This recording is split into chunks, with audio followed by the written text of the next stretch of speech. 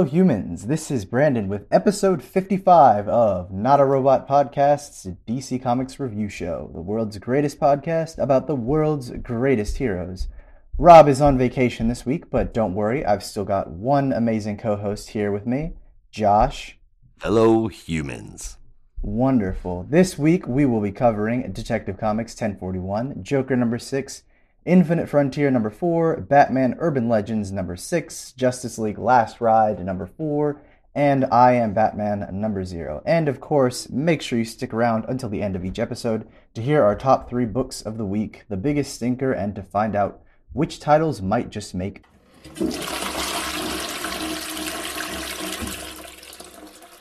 the dump list. But before we get going with the show, I just want to say thank you to all of our Patreon supporters who help out with $1 or more a month, and thank you listeners too. Like, download, and share our episodes so we can get more listeners and can bring you more content. You can get access to our Patreon and the rest of the Not a Robot Podcast shows at notarobotpodcast.com. So with that out of the way, let's get into some news. With that, Josh, what's new with you this week, man? Oh, brother, not a whole lot. Waiting on some money to come in. I got a bunch of stuff to fix around my house. Oops. Forgot to mute my phone. Let me turn that down. There we go. All right. As far as regular personal news, not a whole lot here. We've got a lot of comic book news. I feel like this is Rob's favorite part of the show. I feel bad for him having to miss it. Yeah, bummer. We might have to do a little redux when he gets back next week. We very well might. First, the first thing before we get into what I consider to the two big, huge comic book news pieces this week, they announced that Justice League Incarnate's going to have its own title. That is pretty cool, man. I think they just announced that today, but I think that's so awesome. I mean, listeners have probably heard me drone on and on. Well, maybe not on and on, but listeners know that I'm a big fan of Grant Morrison, and one of their books that I love is The Multiversity, and one of the concepts of that book that I really loved was the Justin Legion A, or not the Justice Legion A, that's DC 1 million, the Justice Incarnate, who are like this multiversal team just kind of protecting things. And I remember hearing Josh Williamson talk about, that team on a podcast, and it was kind of like, it always felt like there was a lot of potential, for that team to kind of be this premier group within the DCU, but they never really did anything else with it besides, the multiversity and occasional appearances here. So even if it's a limited series, I believe it's a 5-issue miniseries. Correct me if I'm wrong. I think they said 5, which seemed odd to me, but, hey, whatever, I'll read it. Yes, like I said, even if it's a 5-issue series, as long as it tells, a cool, concise story, I think I'm definitely here for that. And for any of you Birthright fans, I actually just started reading Birthright, which is a book by Joshua Williamson. You'll know that this is a bit of a reunion because on art duties is going to be Andre Bresson, who was the artist on all 50 issues of Birthright. So it's kind of a fun little, it's a fun little reunion for the Birthright team, for a really cool team in the DC universe. So I'm definitely interested to check it out. Seems like it's going to be dealing with a lot of the fallout from Infinite Frontier. So seems like that, and that'll be interesting to read, man. For sure. Oh, for sure. Yeah, for sure. DC news continuing. Hashtag DC DKOS. The mystery has been dropped. We now know what that is. Mm-hmm. Yes. Dark Knights of Steel, which I actually saw somebody guess Dark Knight of Steel, but I don't think that they had this plot in mind. No, they were probably guessing, maybe another alternate universe take on what if Superman was Batman. Yeah, like that. That's what I was thinking of when I first saw Dark Knight of Steel. Yeah. And I saw a little clip from Tom Taylor. He said that he has been working on this creation for 2 years. Oh yeah, I can believe it. I mean, I will have to see a little bit more about the world and the story and everything. But I know for a fact that a lot of that world building stuff is just planning and sketching and designing and all that stuff, and it can take a hell of a lot of time. So when he says that, I totally believe it. Oh, me too. And to hear in that interview that his two most favorite ways to be entertained are comics and high fantasy. I mean, that's awesome, man. Those are like two of my favorite things to be entertained. Right? Yeah. I mean, quoting, saying that he grew up reading Lord of the Rings at the same time he was reading Superman. I can only imagine the stories that were rolling around in 15-year-old Tom Taylor's head. Oh yeah. Well, I mean, that's why I think I was really excited because I feel like Tom Taylor and I share that kind of. I mean, I'm definitely super into sci-fi, but growing up, a lot of the books that I were reading were kind of the epic fantasy or boyhood fantasy or YA fantasy type of stories, alongside my weekly dose of Spider-Man or Batman or whatever. So Right. to hear him say he was reading, Lord of the Rings and Superman just kind of made me think of, I would go home and read the Aragon series or Oh, yeah. Ranger's Apprentice or Oh, that's another Septimus good one. Heap. Yeah, Septimus Heap, and then I would steal my brother's copies of whatever Spider-Man he got from his friend, and it's just like the perfect combination of imagination for a child. So I'm super stoked about this title. I don't know about you. I am. I'm looking forward to it. And Yeah. I'll tell you, it's not just because of Taylor, but it's I believe Yasmin Putri is working on it with him. Yeah, yeah, and she's primarily known for her covers. I've seen her do one job on interiors with the Superman book, and it looked really good. So I'm interested to see. My hope is that she gets the opportunity to actually paint this instead of having a colorist, because I think if she actually paints the colors, it'll look just as beautiful as her Amazing. covers. Oh Yeah. yeah. Yeah, I think it's going to be great. Fingers crossed anyways. The images that we have seen so far look pretty good. Yeah, and I joked on our Slack channel that if Tom Taylor does not make Dick Grayson like the Squire of the Knight version of Batman in this universe, I will be so disappointed because Yeah. they've literally been peddling that analogy for like decades now, and this is the perfect time to do it. So Even I to the fully British version, Knight and yes, Squire. yeah, I mean, Knight and come on Squire. now. So this is literally like the perfect time to have him be Squire Grayson or whatever. Right? We may end up with a Sir Grayson or something like that, though. Potentially, that'll probably be the Nightwing equivalent, where he graduates from being a squire and is now a sir, but isn't just a knight. He's his own knight. He's a Nightwing, if you will. There you go. I Yeah. like it. See, he should be writing stories, guys. Yeah. All right. My last big piece of news. I don't know how to take this. On one hand, the idea is absolutely amazing because it shows me that we're going to get amazing stories.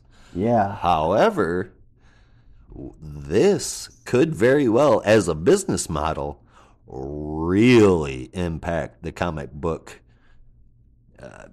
world. Yeah, it's hard to say, but do you want to go ahead or Yeah, we're talking about Substack with yeah. major creators like Scott Snyder, James Tynion the Fourth, Brubaker. I mean, woo! They're going to be releasing titles, articles, and comics as periodicals. Now, that's the part that I'm a little confused on. Are they telling us that it's going to be released like the old Sunday paper comic strips? We're just going to get a little bit at a time, maybe a page at a time. Do you have any idea about that? It sounds like, and I think a lot of this is still in the works, but it sounds like some artists slash writers are just going to kind of play around with the format. So, for example, with James's newsletter, James Tyler Force newsletter, it sounds like it's going to give you access to pretty much the full story if they're working issue by issue, or if it's kind of like an original graphic novel type thing, and it just releases all as one story instead of in chapters. You'll be able to get access to that. But I think the idea is the newsletter is basically like having a key, and that key gives you access to any kind of extra content that James can publish that they're interested in. But yeah, I think the Josh kind of buried the lead a little here in the story, in that while a lot of creators are exploring this Substack thing, certainly the headline news was the fact that after issue 117 of Batman and issue number 14 of Joker, James Tynion IV will, effective immediately, be taking a break from DC Comics. I don't want to say leaving DC Comics because it sounds like there's always the potential a writer could come back to do, smaller projects or whatever. But at least, for the immediate time, he will not be working on any titles at DC outside of The Nice House on the Lake. Tynan was recently interviewed, and he gave a very short one, but it was about his venture with Substack. And apparently one of the first things that he's planning on releasing is The Secret History of DC and 5G. And from the little tiny bit that I saw in the interview, he is very opinionated about it, not happy about it, and he's got a lot to say. Yeah, well, I mean, it's certainly no secret, and I don't want to speak out of turn here, so anything that I say, I want to corroborate with interviews or podcasts that I've heard from these writers in particular. But, it's no secret that certain writers around the time of the planned 5G initiative were prepared to walk because they weren't happy with the direction that it was going. And in particular, they weren't happy that they were kind of being strung along for the direction without any kind of creative control, which is a legitimate concern, I would say. And one of his biggest gripes. Yeah, I think as a writer, the best thing that you want to have is creative control. And so, listening to Josh Williamson and Scott Snyder and James Tynion in particular, it sounds like around that time, when it was planned to launch, most of these writers were going to walk. And whether or not it was changed because of that or because the people in management at AT&T got cold feet and said, this is too much. We not only don't want to lose our writers, but we feel that this is way too big and we don't want to alienate people or whatever the case may be. Clearly something led to its demise and restructuring and reformatting into what we have today. But I think having all of your biggest talent, I'm not going to attribute the word best, but all of your biggest talent saying, you know what, I'm out, will definitely affect their decision making as far as which direction the company wants to go. Even think Warner Brothers, DC Comics, they're pretty ballsy, but I don't think they're that ballsy.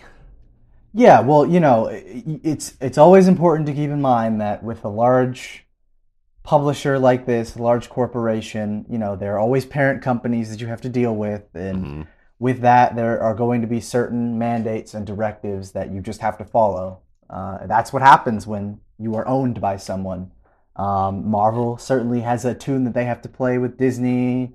Really, independent publishers are the only ones that don't have any kind of mandate because they are run by, comic creators and there's no corporation unless, knock on wood, Image gets sold to someone else. Although I don't think that's actually something they can do. I mean, unless they got bought out, but I don't even know how that would be possible. It's not like I don't think they have like stocks or anything, at least not that I'm aware of, to the point where you could have like a corporate takeover of Image, but no, who knows? I don't believe so. I think it is a private company, isn't it? Yeah, I don't think it is. So in all likelihood, that really could never happen unless, they get a classic Godfather style offer that you just can't refuse. But I think this latest news with Substack, with creators like Scott Snyder and John Hickman and James Tynion and now Scotty Young and Chip Zdarsky and all Drew these Baker people. said he's going too.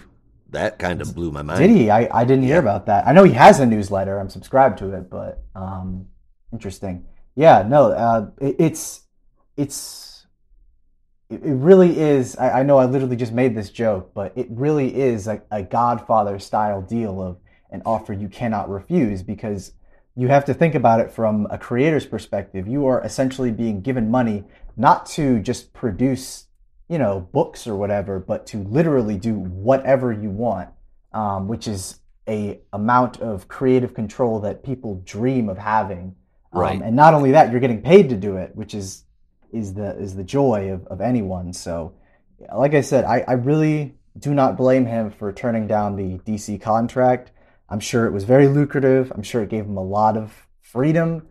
But at the end of the day, between that and being able to, well, essentially build out your empire, Hmm.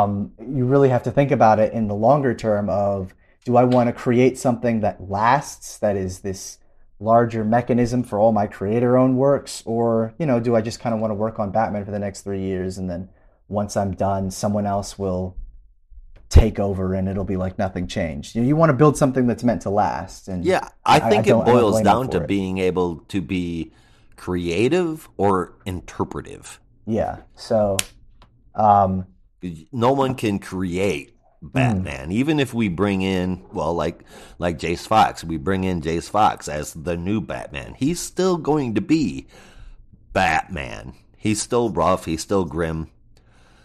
That's not going to change. yeah, and even more importantly, it doesn't matter what new characters you bring in to be Batman. DC Comics still owns it, so that's not Exactly. something you can take away and publish somewhere else and make money off of that.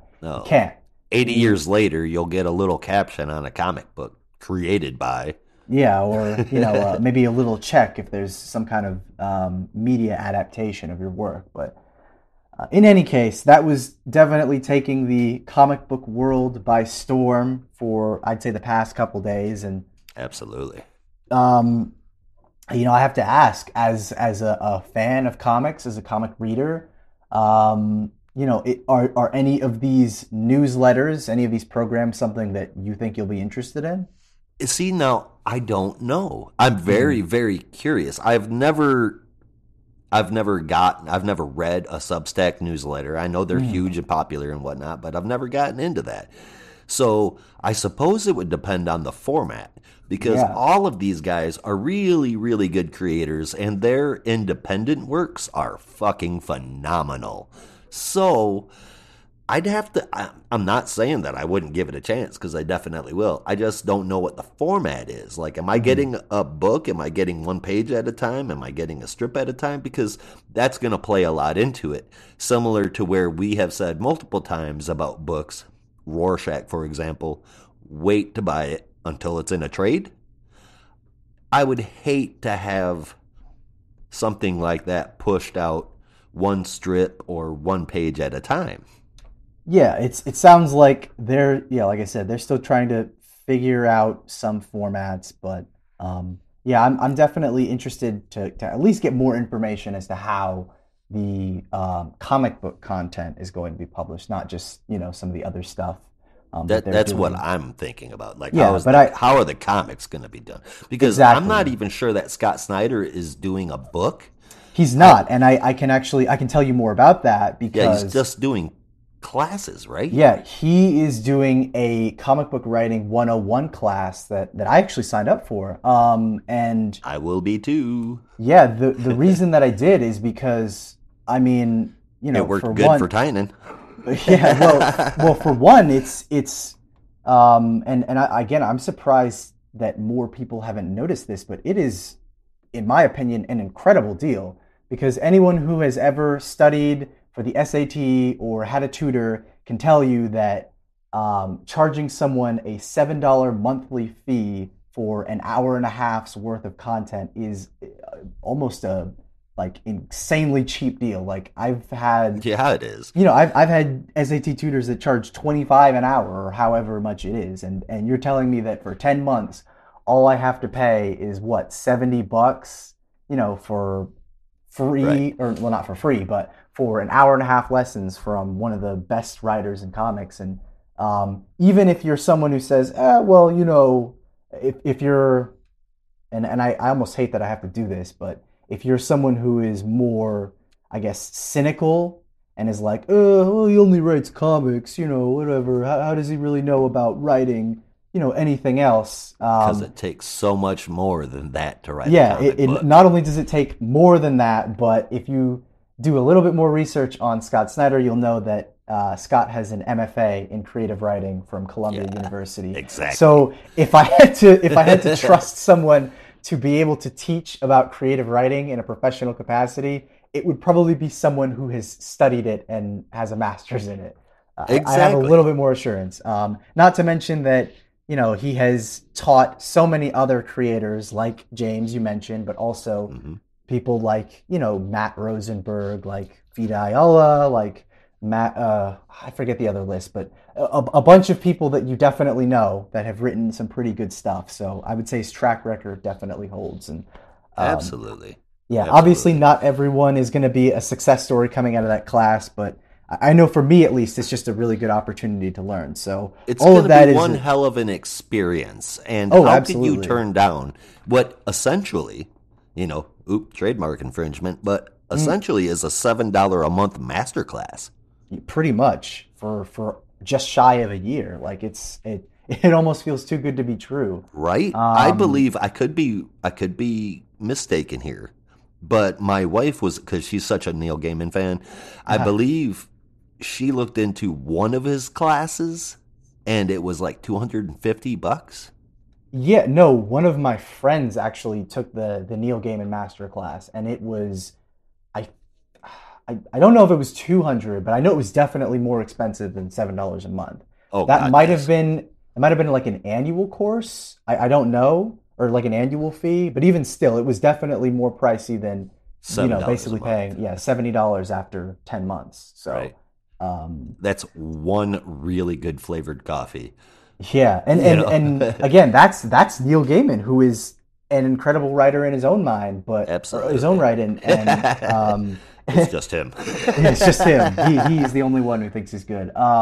No, I think like that kind of stuff, like maybe writing courses, or if you've looked into what Jonathan Hickman is doing, he's like building an entire universe, and Mhm. it's supposed to be really collaborative, not just with other creators like Al Ewing and Ram V and Teeny Howard, but there's also going to be a fan input component, which I think is really cool because it kind of lets you bounce ideas back and forth that he will later adapt into the story, and so you I can kind saw of all that. yeah, you can kind of feel like you are all working on this giant epic. And I think that kind of stuff, that kind of playing around with the format is really cool. So if that's what people are doing in the future, I think hopefully we'll have some really cool stuff coming out of the Substack deal. Hopefully, I've heard Yeah, loads of theories that Tom King changed issues just because of reactions on Twitter.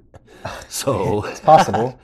I would really hate to see that same kind of a situation. But I mean, we're talking about somebody other than Tom King, not casting a whole bunch of hate, but I mean, he's definitely his own guy. You know what I mean? Yeah, no, and like I said, at the end of the day, I mean, I don't want to say like you should completely just not care what your fans are saying, but at this point, if you've been given that kind of creative control and a grant to do whatever you want, honestly, it doesn't really matter how small the number of people who are screaming in your ear that this is potentially a bad thing is. Like, you should just do what you want to do. I wouldn't even Exactly. care because this is, like I said, this is anyone's dream, and who cares if someone's trying to raid on your parade? That doesn't mean it's without its flaws. There are certainly some things to address, but in terms of the creative aspect, I think it's really good. Or I I think it's agree. really interesting. I shouldn't say good before everything is launched yet. Right. The Um, the idea is really good. yes, the idea is really good. And I mean, just you the know, off the wall stuff that's out there. Something is killed in the children. Department of Truth. Baby. Did I just list all Tynan titles?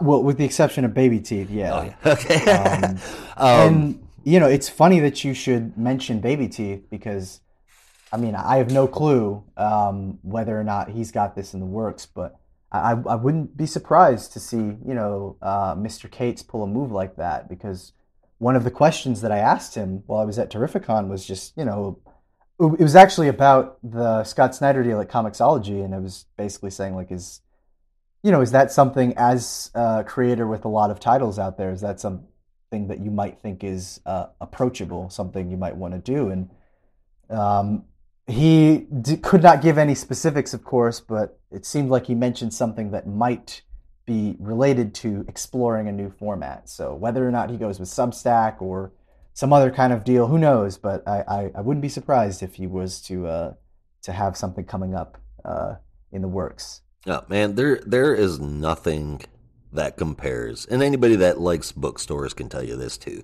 but there's nothing that compares to cracking open a brand new comic book and getting that whiff. Mm. The smell of that book. I love it, man. But at the same time, just like mail, we have to move on with the times. You know what I'm saying? We have to, creators have to, distributors have to look at the way that things are going. And yeah, there are still a plethora of people buying print. There's still a plethora of people who can't stand reading digital, but more and more are. If you want to stay in the game and you want to stay being a popular creator, because let's face it, that's the only thing that keeps these people's bellies full, is you've got to roll with the times. Yeah, or And at least I think Scott Snyder and Donny Cates definitely see that ahead of them. yeah, you have to you really have to know how to pivot. And I think the past year, you know, yeah, I think the past year living, in the pandemic is a perfect example of knowing exactly when to pivot. Because Yep. the fact that there was essentially a 2 to 3 month period where nothing was coming out, where nothing could come out, is shocking and is a clear sign that some things need to pivot. And you're obviously going to have some people that are saying, oh, we want to make sure that we still get print to people who want them, and they absolutely should. I mean, most of the comics I own are in print. Right. But the fact that something like that could just take out an entire industry for 2 to 3 months is insane, and you really have to find a way to basically Be get past that. Be able to survive around that. Yeah, because I mean, God forbid something like that should happen again in a different situation. You don't want to look back and be like, oh crap, what do we do? We're in the same place again. Like, you really have to know how to pivot. So, I think it's good to at least keep that in mind and really try and evolve with the times and not just, trying to do the same thing, but always kind of challenging what can be done with the medium. That's, I think, the coolest thing that this medium has, is that you can constantly change what is possible. Yeah, absolutely. I mean, who would have ever guessed that they would have fired Diamond? I mean, No, never. I mean, never in a million years. I mean, so many LCS's inventory systems and ordering systems and everything was all tied up with Diamond. mhm. Everything went to hell. You never know what's Yeah. going to happen. You need a backup plan. Oh Comic yeah, books. and I don't blame DC, and I certainly don't blame Marvel either for kind of ditching Diamond and saying, look, like that was terrible. The fact that we had months where we could just not generate any kind of revenue, on our publishing side. We need to find a better system that allows us to sell books regardless of what's Hmm. going on. So yeah, I don't blame Marvel from going to Penguin Random House, and I don't blame DC for choosing new distributors. Obviously, it's an adjustment for retailers. I have that in mind, and certainly it was a little rough for some. But I mean, I am pretty good friends with the guy at my LCS, and even if it was certainly an adjustment getting books, at the first place, I mean, he seems to be doing fine. And when I was Yep. there in July and they were selling Dark Knight's Metal, it was selling out, and everyone was talking about how well it was doing. So clearly, it didn't stop people from buying it, is what I'm saying. Right. And it wouldn't. People who want to read comics are going to read comics. It's just a Yeah. matter of, making sure that it gets to them, because if it does, they're going to buy it. Well, at least most of them. Yeah. But yeah, I mean, hopefully we will see people start, graduating towards where we do need it to be, having those backup things in place. And, I mean, Scott Snyder himself was the one that said, the whole thing about being a comic book creator is not just being able to create comics.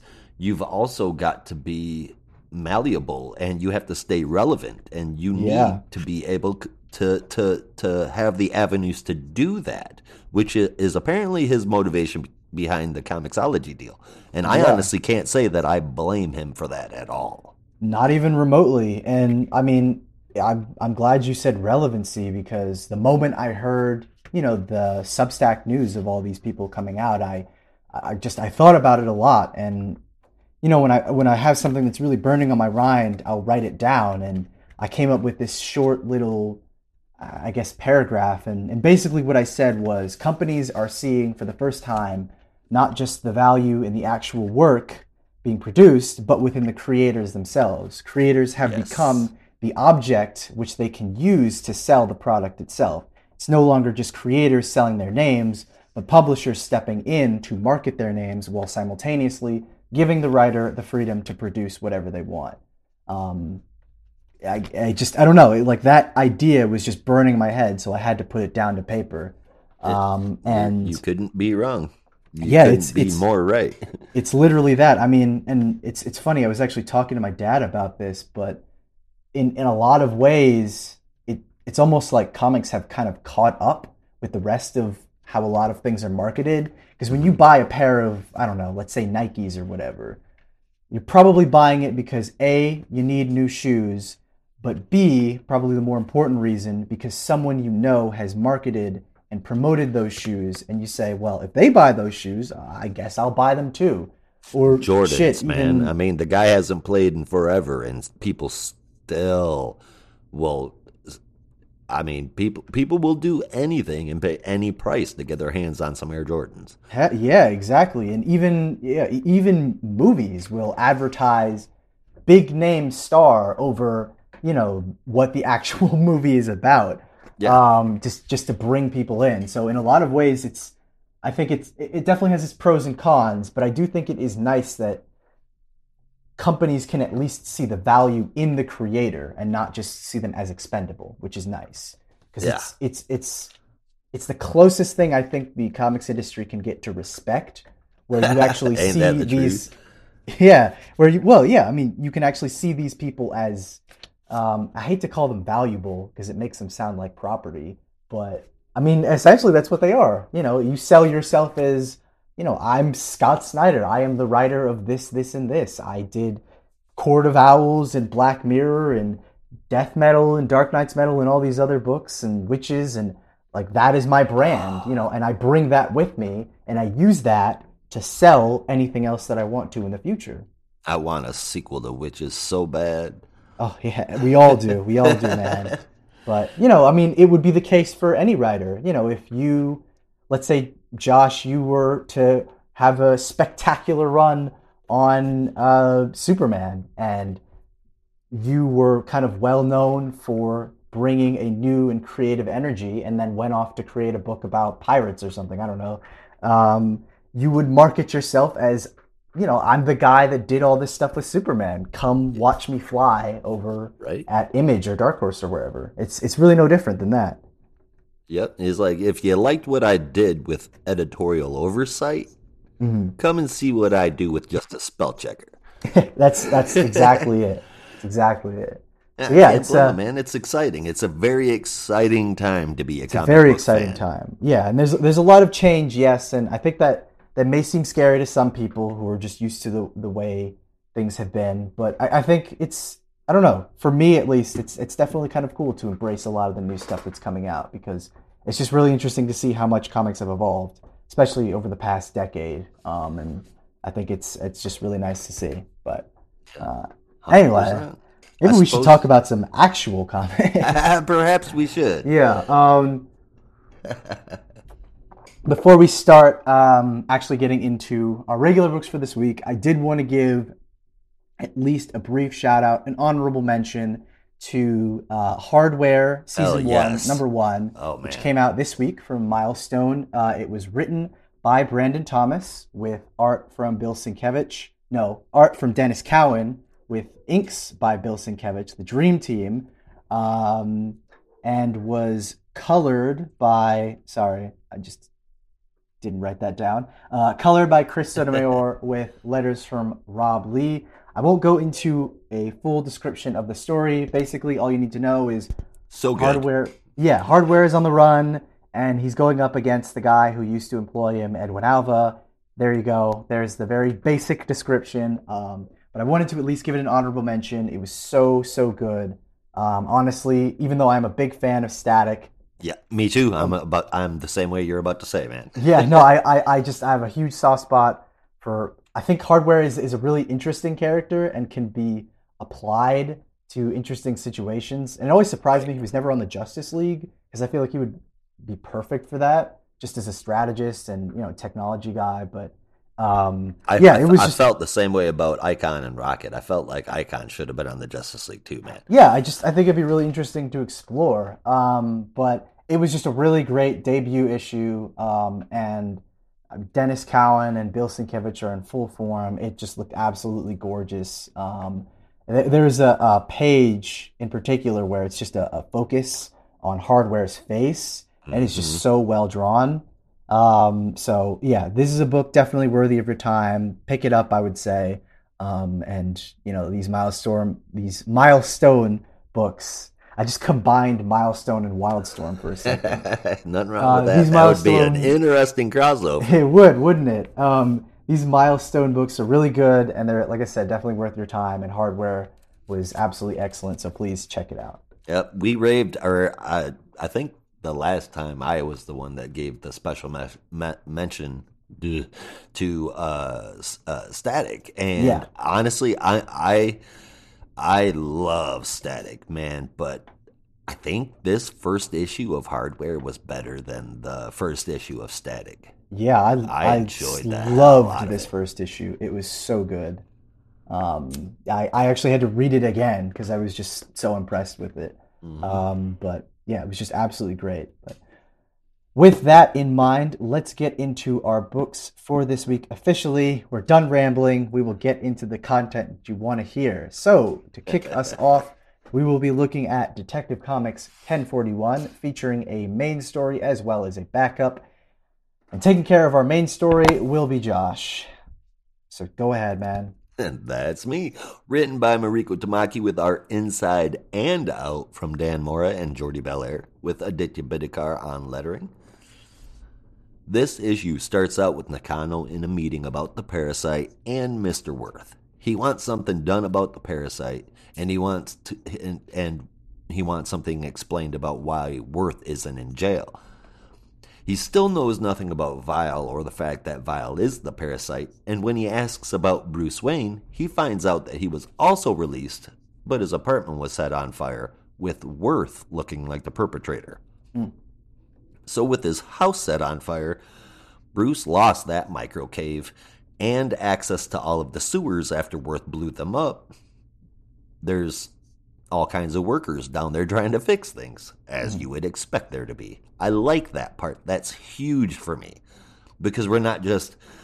If something did happen in the sewers, if there was an explosion, there would be workers down there. And I feel like you mentioned, 10 years ago, over the past 10 years, we've had such a revolution in comics. I feel like 10 years ago, that little detail would have been completely ignored. So I love that part. Mm. In any case, he calls Oracle for help with supplies, and she points him in the direction of a hidden supply down at the docks. She also tells him that Worth and a whole swath of Gotham villains are teaming up to kill both Bruce Wayne and the Batman. On a billboard, he sees it written, "Batman, deliver Bruce Wayne," and it's signed The Jury. So Oracle tracks Worth to one of the warehouses, and that is where Batman finds the Jury in all its splendid glory. I'm just kidding. None of these people are splendid. While he's working on surviving and taking out the baddies, he happens to get shot with the green bullet. In between pages, we saw Vile being experimented on, and they took tongs and pulled his tongue out and extracted green stuff from his tongue. That's why Huntress knew that Batman was infected. She could see it, and indeed he is. So, oh crap. Yeah.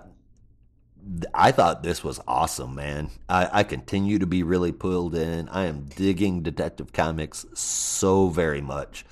And to be honest, man, even if the writing wasn't as good as it is, if it was a little less, with Dan Mora doing such an amazing job, I would still be giving this issue an 8.5 out of 10. It's amazing. I mean, literally, I could just show someone that splash page of Dan Mora once again doing the classic yellow oval, blue and gray bat suit, and it would be enough to get anyone to buy this issue. Yep, they even the Penguin even mentions it that he's wearing Yeah, the old showing up in the blue. yeah. I thought that was pretty neat, man. Oh yeah, it was gorgeous. Yeah, no, this was a really, I think, solid installment. Definitely, I don't know. I think this is was a little slower than the first arc. It's still trying to kind of figure out this bigger story with the jury, and I worry a little bit because I don't know if they're going to wrap this up in the next issue, wrap this arc up in the next issue, or it's going to continue through Fear State because 43 and 44, I believe, are going to be tie-ins to Fear State. So I'm a little unclear as to how they're actually going to try and progress the story moving forward. But at least in terms of this issue, it's a little slower and not quite as much development. At least I didn't get that sense. But still a pretty solid issue all around. So I ended up giving this one a 7.75 out of 10. Excellent book, man. Excellent book. Yeah, Well, I yeah. guess we'll find out. We'll see.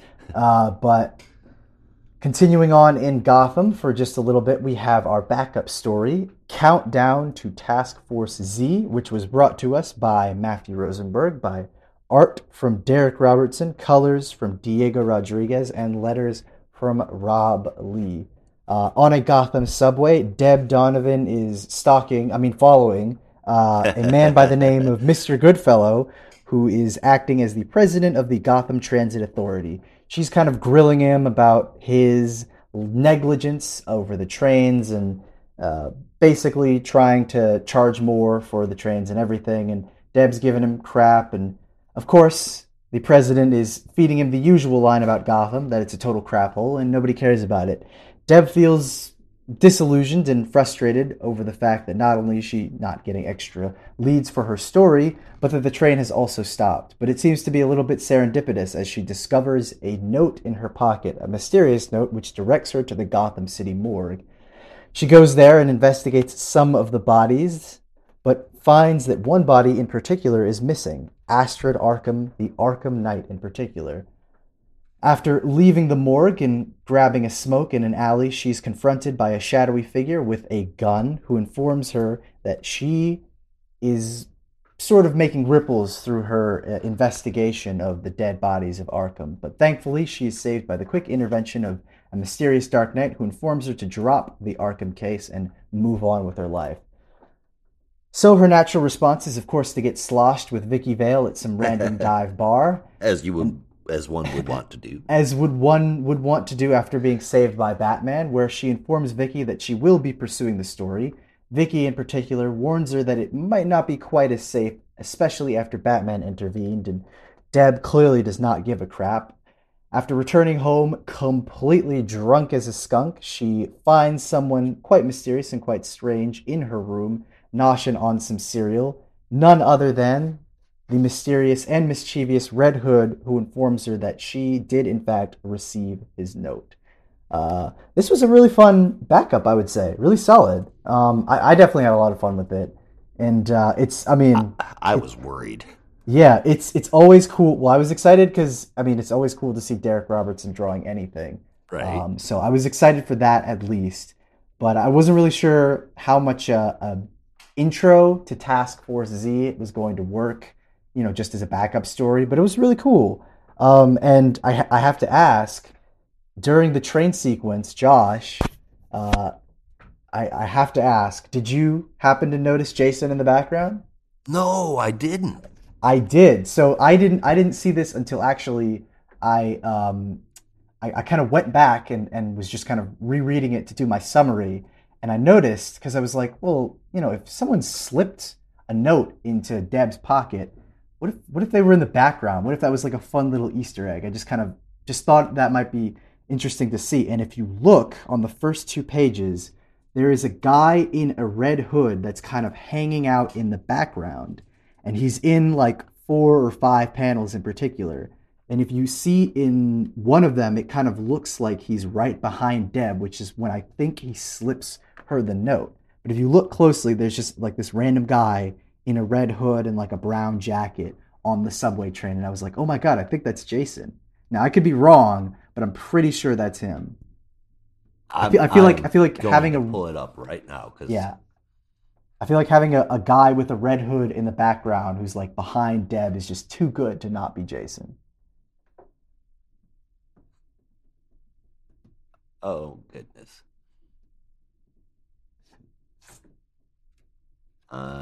I gotta see this before we move on, man.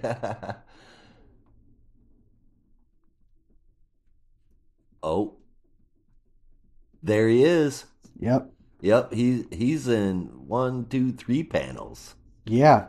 On the first page, and then four, uh, five panels. yeah, Hell yeah, he yeah, is. two panels in the back. I think again, I could be wrong, but I'm pretty sure having some guy in the background with a red hood who's kind of like shadowy is too good to not actually be Jason. Yeah, see, I assumed that it was what's his name? Eldon Goodfellow. Hmm. Yeah. That's who I assumed it was, but only because I didn't see Jason there. Yeah. That is pretty cool, dude. Yeah, no, it was just a really fun little Easter egg, and I wonder how many people actually spotted it because you can definitely miss it on your first read. But I sure as hell did. yeah, no, this was really cool, and dare I say, I think I actually enjoyed it a little more than the main story. It was just a fun little peek into Deb looking into a mystery, and a hell of a cliffhanger with Jason sitting in her kitchen eating some cereal. And I saw like some jokes on like a Reddit post or something that was just like, if you saw Red Hood in your kitchen after you came back from a night of drinking, what would you do? Oh And I was like, I God. have no idea. I think I Right? might freak out at first. Exactly. Yeah. I don't think you'd have a choice. Yeah, I might freak out at first, and then maybe I'll pull up a chair or something, get some cereal too. But yeah, like I said, it was a really cool chapter, and I definitely dug it. So I actually gave this one an 8.5 out of 10. Hell yeah. Can't blame you. The whole book, man, it just continues to knock it out of the park. Now I understand why we had a Deb Donovan backup before when that actually I was confused as hell when we Mhm. had why it's like why are they giving us a Deb Donovan backup? Well, Yeah, it's because she's going to be pretty important coming up. yeah. So, I mean, can't blame them for that one. I think the whole Mhm. damn thing is just fantastic, man. I gave the Mhm. backup um well, where did I put it? Oh, Oh. 8.25 out of 10. And with the whole book, it continues to be one of my favorite titles at DC. I love, love, love it. So 8.5 out of 10 for the whole one. Mhm. Nice. All Did you right, give a moving. whole book score? Oh, yeah. I gave the main story a 7.75, and I gave the backup an 8.5. I think that is like close to an 8 out of 10, but I'm feeling nice today, so I'm gonna give it an 8.25. Oh, there you go. Yeah. Oh, very nice of you. All right, moving right along to our next book, which also features a main story and a backup. We have Joker number 6, and in the same order, Josh will be bringing us our main story, and I will be bringing the backup. So, Josh, take it away, my friend. Absolutely. I'm still shocked that we even got a Joker book, to be honest with you, but here we are. Definitely is weird. It definitely is weird.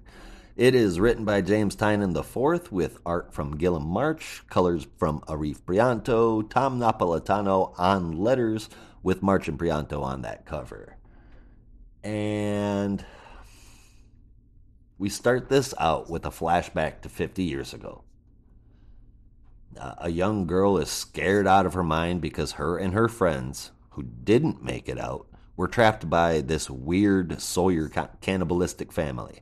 Their Mhm. last name is Sawyer. She ran and they shot after her. They thought they might have winged her because they see blood, but then it's black with a huge pool of it coming out of the ground, and they say that it's oil. Or I Mhm. believe they call it Texas tea, but if you've ever watched the Beverly Hillbillies, you know that's oil. Yeah. Some people out there watching or listening, excuse me, probably don't even know who the Beverly Hillbillies are. Yeah, that's an old one. That's an old one. But anyway, now back to the present day, still in Hooper County, Texas, with the Sawyers. or is it Samsons? It might be the Samsons. I think it's Samsons. Anyway, from the oil, they are all now millionaires.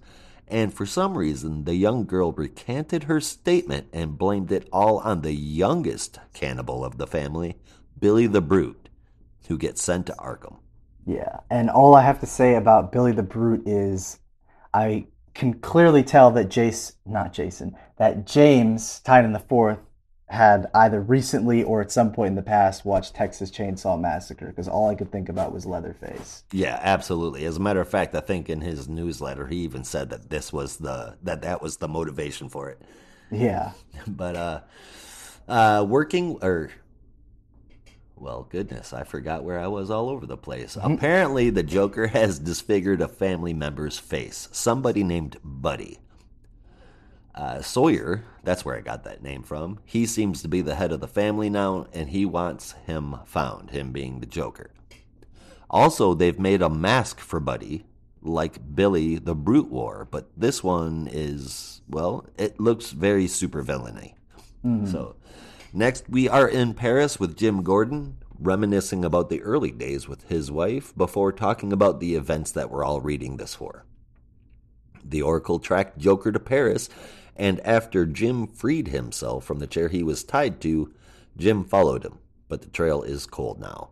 Working with Oracle, he's aware of the developments in Santa Prisca with the female Bane and the Samsons, who seem to have covered up everything to do with the murders and Billy the Brute. As Jim goes out to a payphone and calls Harvey Bullock to hire him to do lead work in Gotham, he is surrounded by Interpol, who is there to arrest him because his prints are found all over a multiple murder scene. He says the Joker planted them there. The lady that is there agrees, and I believe it looks as though she's in charge, but he's taken into custody anyway. On top of a nearby building, we see the Joker smiling down on Jim's arrest. So the story is definitely picked back up from the last issue, because I didn't really enjoy that one at all. I feel like this one could have been a few pages shorter by tightening up that inner dialogue of Jim Gordon. Speaking of which, why doesn't this book bear his name for the title? It's his story. Joker just seems to be a bit player. Anyway. Yeah, I think it's definitely more about the Joker's kind of presence, which I think is an interesting approach. It's probably the most interesting way you could do a Joker book without it kind of getting, one note really serial killer story. But yeah, no, this is definitely, and James has certainly made it no secret, but this is definitely like a Jim Gordon book essentially, which I can't complain about that in all honesty. No, not really. Because I know I definitely had no interest in reading a book solely about the Joker going crazy or whatever. No, now if there was, honestly, I would love to see like a 3-issue mini, because I don't think they could stretch it out to 6. But I'd like to see a 3-issue mini exploring Joker trying to redeem himself via with his super sanity, as that getting explained and all of that shit. I think that would be a really cool story. But not with the whole split personality shit that they did in The White Knight. But in any case, as far as this issue goes, I enjoyed most of the art, and the story is there. It's just a little less than I want, and it's a little bit dialogue heavy, inner monologue heavy. Yeah. And because of that, I give it a 7 out of 10. That inner monologue stuff, man, that grates on my nerves a little bit when it's that unnecessary. It can definitely drag, and I definitely hear what you're saying. I gave this one a 7.5, not because I thought the story was bad, but it definitely felt like it was really slowing down. We got some progression. Jim's in Paris now. He's asking questions, and there was a fun little nod to the Grant Morrison run on Batman with Labassou and the Club of Villains, not Club of Heroes. But yeah, no, I definitely hear what you're saying. There were points where it kind of felt like Jim's inner monologue was really just kind of there, and it didn't really add anything. It was just kind of very fillery.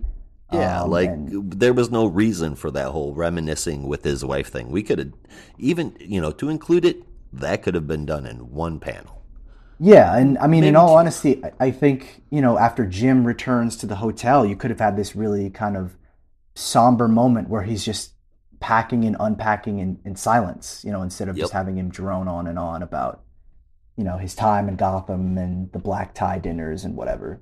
I feel like that would have been way more impactful. Yes, yeah, me too. So, yeah, I still really like the art from Guillaume March. That's just absolutely gorgeous, and he certainly draws one hell of an Oracle and a Jim Gordon. But yeah, no, I Yeah. definitely hear what you mean. It was just a little, I don't know, a little off this issue. So Yep. A little yeah, less, a little bit too less, and a little bit too much at the same yeah, time, as much as that mm, makes sense. But hey, yeah, it is a Joker book. yeah. That's sometimes that's just how it is. But in any case, moving on to our backup story, we'll be checking in on Miss Punchline and Bluebird in Punchline Chapter 6 from Sam Johns and James Tynan IV, with art and colors from Sweeney Boo, letters from Ariana Marr, and that's I don't know why I made it sound like there was more for some reason. I think I was waiting for another colorist or something, but I realized that she did the colors too. But in any case, this summary is pretty short because, in all honesty, not a lot happened in this backup. Harper Row is going undercover in jail as a new inmate, hoping to get more information on Punchline. She initially plans out a plan of attack to get close to Punchline, only to have it immediately disrupted when Alexis K invites her to have, lunch with her. Harper and Alexis trade words for a little bit before Alexis drops her card and reveals that she knows exactly who she is and that Harper Row is not fooling anyone. She continues to goad Harper just a little bit more, hoping to provoke her into a fight, until eventually she does by mentioning Cullen in particular when Harper strikes her with her lunch tray and immediately gets on her. But it appears that that was Punchline's plan all along, not only to send Harper running as she immediately bolts after the fight, but to also make sure that she got the fight on camera in the hopes of using it in some ulterior motive. Now, what Hmm. ulterior motive is that? Well, we find out in the next page as Cullen and his boyfriend Bluff are watching movies or whatever on the couch, and Bluff shows him a video in particular of Punchline getting the snot kicked out of her. Clearly, this was an attempt to make Punchline look vulnerable and sympathetic in the eyes of the people of Gotham, and in Hmm. particular, it's the fact that Punchline is innocent and everyone else is bad. And that's pretty much our story for this week. It is solid. It is certainly decently written. It's engaging, but yeah, I got to be honest, there's not a ton of story there. It was really just Harper's in jail. She meets Punchline. She goes on the run. They get video. That's it. And it feels mean to say that because I know it's a backup, so you can't really do a ton.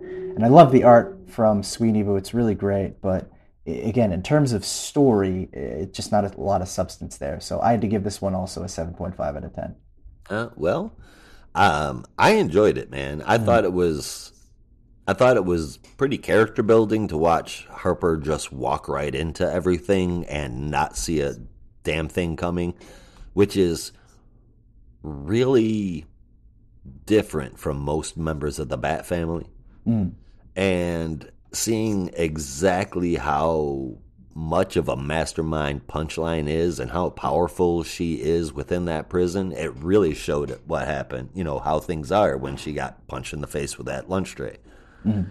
And with Sweeney Boo's art, man, Jesus. Yeah, it's I just mean, great.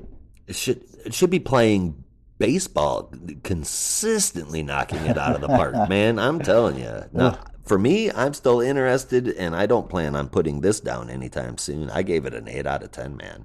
Nice, nice. Yeah, no, I like the I do like what you said that, Harper is someone who's kind of different from the Bat family. She's a little more impulsive, maybe a little bit more even than Jason. She kind of rushes into it, and we certainly saw that when she tried to confront Aiden and basically got all the evidence burned. But and Punchline even kind of like chides her about that. But yeah, I don't know. Maybe it was just execution or whatever, but it didn't completely land for me. But I do like that idea, is of Harper kind of having this calculating foe who's like worked with the Joker and everything and is thinking like 10 steps ahead, and she's just kind of rushing it into stuff, and she's almost like not even prepared for it. I think that's a really cool idea.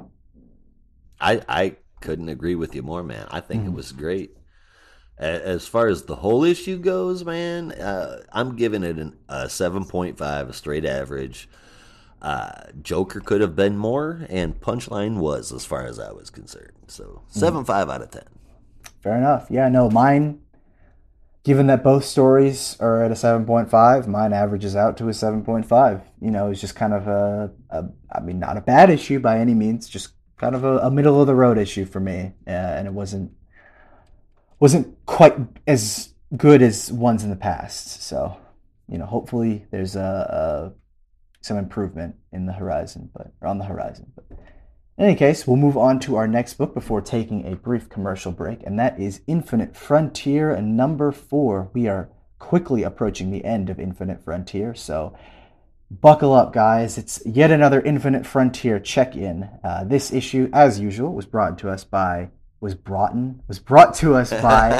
Joshua Williamson, with art from Paul Pelletier, Jesus Marino, and Zermanico, inks from Norm Rapmond, Raul Fernandez, and Zermanico, and colors from Hi-Fi.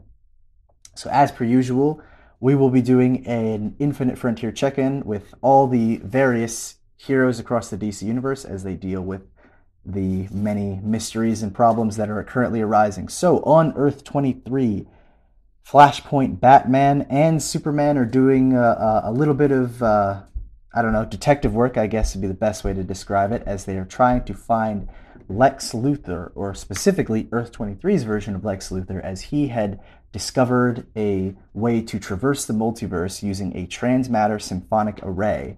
But in particular, they are trying to track down the specific locations that he might be at. They narrow it down to about 10 locations, but President Superman is able to narrow it down to one specific location.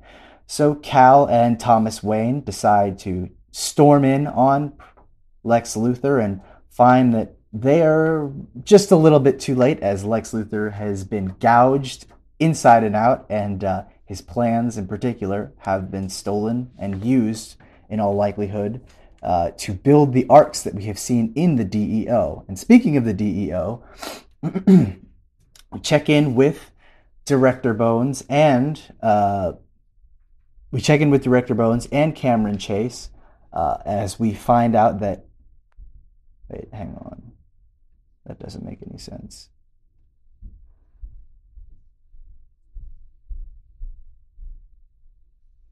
Where is it? There we go. Okay. We check in with Cameron Chase and Director Bones as we find out that Cameron Chase was able to survive the Captain Atom explosion due to the quick and immediate intervention of Extract, the mysterious woman who has been working with the DEO all this time. Meanwhile, they're trying to get some information out of Adam Scott and Obsidian in the hopes of trying to figure out what they were doing in the DEO headquarters at Command D. But before that, they are moving Adam Scott and Obsidian into the, I guess, next version of the arcs that they have been building to transport to a mysterious, unknown location. Of course, in this issue, we actually find out where that location is, and it is none other than the Elseworld, the mysterious new world that has appeared post-Death Metal. Is that called Omega World or something like that? Omega World? I think it's Omega World. Yeah. Might be Omega, or Earth Omega. But Earth Omega, yeah. Yeah, we should have saw the dark side thing coming. Yeah. No, that should have been bright and shiny for us to see. Whoops. Yeah, it should have been obvious for us to see. But in particular, they take Adam Scott and Obsidian to Earth Omega, or the Elseworld, but only to immediately crash into our friends in Infinity Inc. Now, how did they end up getting there? Well, after taking the ship over from the reborn version of Hector Hammond, Roy and Infinity Inc., after briefly sparring for a bit, are able to reconnect, and in particular, Infinity Inc. is able to inform them how they were actually captured in the first place by the mysterious woman named Extract, who had used some kind of technology to transport them onto the ship. Uh, but as I said, they were able to gain some kind of control over it and take it to its original location, which, as we know, was meant to be Earth Omega. It is there in particular that we also check in with Barry Allen, who is still being forced to run by the Psycho Pirate. Uh, Not sure how exactly or what exactly that's all leading towards, but it seems like we'll be getting some answers soon. Of I course, hope so. assuming our heroes survive. Meanwhile, at the House of Heroes, President Superman and Flashpoint Batman check in only to find that someone in particular has been hiding messages from them, encrypted messages. One from Barry Allen himself, who was reporting in from the multiverse. After Thomas Wayne does some brief, I guess, looking in on the many versions of his son, Justice Incarnate is briefly dispatched and taken out by none other than Machine Head, who, in a strange and very odd twist of fate, reveals himself to be working with a different group in the hopes of stopping multiversal travel altogether. And that particular group is dedicated to one thing: working together to sacrifice to correct injustice. That's right. I think we're getting Injustice Incarnate because, of course, if you have Justice Incarnate, you have to have the Injustice counterpart. And that Injustice and counterpart seems to be made up of Magog, I forget his name, but it was like the manufactured version of Superman Oh, from. Doomsday Superman. No. It was I don't remember. It's like the manufactured version of Superman from Grant Morrison's Action Comics. It was when President Superman like first got a solo story, but I don't remember the name. I'll have to look it up later. But Oh, it's see, like this that whole big. time I was like, that's Doomsday Superman. Yeah, no, it's like the big figure in the background with the red emblem. That's him, Yeah. as well as Superwoman, Doctor Savannah, Joker with a yellow lantern ring, Hmm. and two characters that I don't know actually. Lady Quark. Mm, And then the last one with the ankh over his face. And this is the one that doesn't really make sense because he's from New Earth. Back in the day, okay. he was anyway. But he was a good guy. He was outfitted with destroyed pieces of Dr. Fate's cloak and helm, repurposed into other things. His name is Jared Stevens, and he goes by Okay. Fate. Oh, okay. Yeah, I've never heard of him. No, I've only read it. I've only read him as a good guy, so I'm interested Mm. in seeing where this goes. Yeah, that'll be interesting to see how he got, folded into the Injustice Incarnate. Yeah, there's so many questions that I've got from this issue. Yeah, Machine Head's head comes off. I didn't even know that was a dude in there. really? No, yeah, no. He's the Iron Man counterpart from the Crusaders, who are basically the DC versions of the Avengers. All right, I must have missed that one because I thought that dude was a damn robot, man. Yeah. Second thing is, Director Bones dismisses Darkseid is from Captain Atom, and he says that he made a deal Mhm. with who? I'm thinking it very well could be Darkseid. I think so too. I think to get some people off his Earth and over to Darkseid for some kind of I don't know, protection or something like that. But that's crazy if that's the truth. It, I it is, and I can't wait to see how this ends. But with only 2 issues left, I'm worried we're going to be getting a really clunky finale. I hope I'm Mm. wrong, because as far as this issue goes, I really, really liked it, and it completely caught me off guard. I suppose because Darkseid is putting a bad guy team together, I never considered that there would be another one. Mm. And I mean, as always, dude, the art looks amazing. Pencils, inks, colors, the whole way around.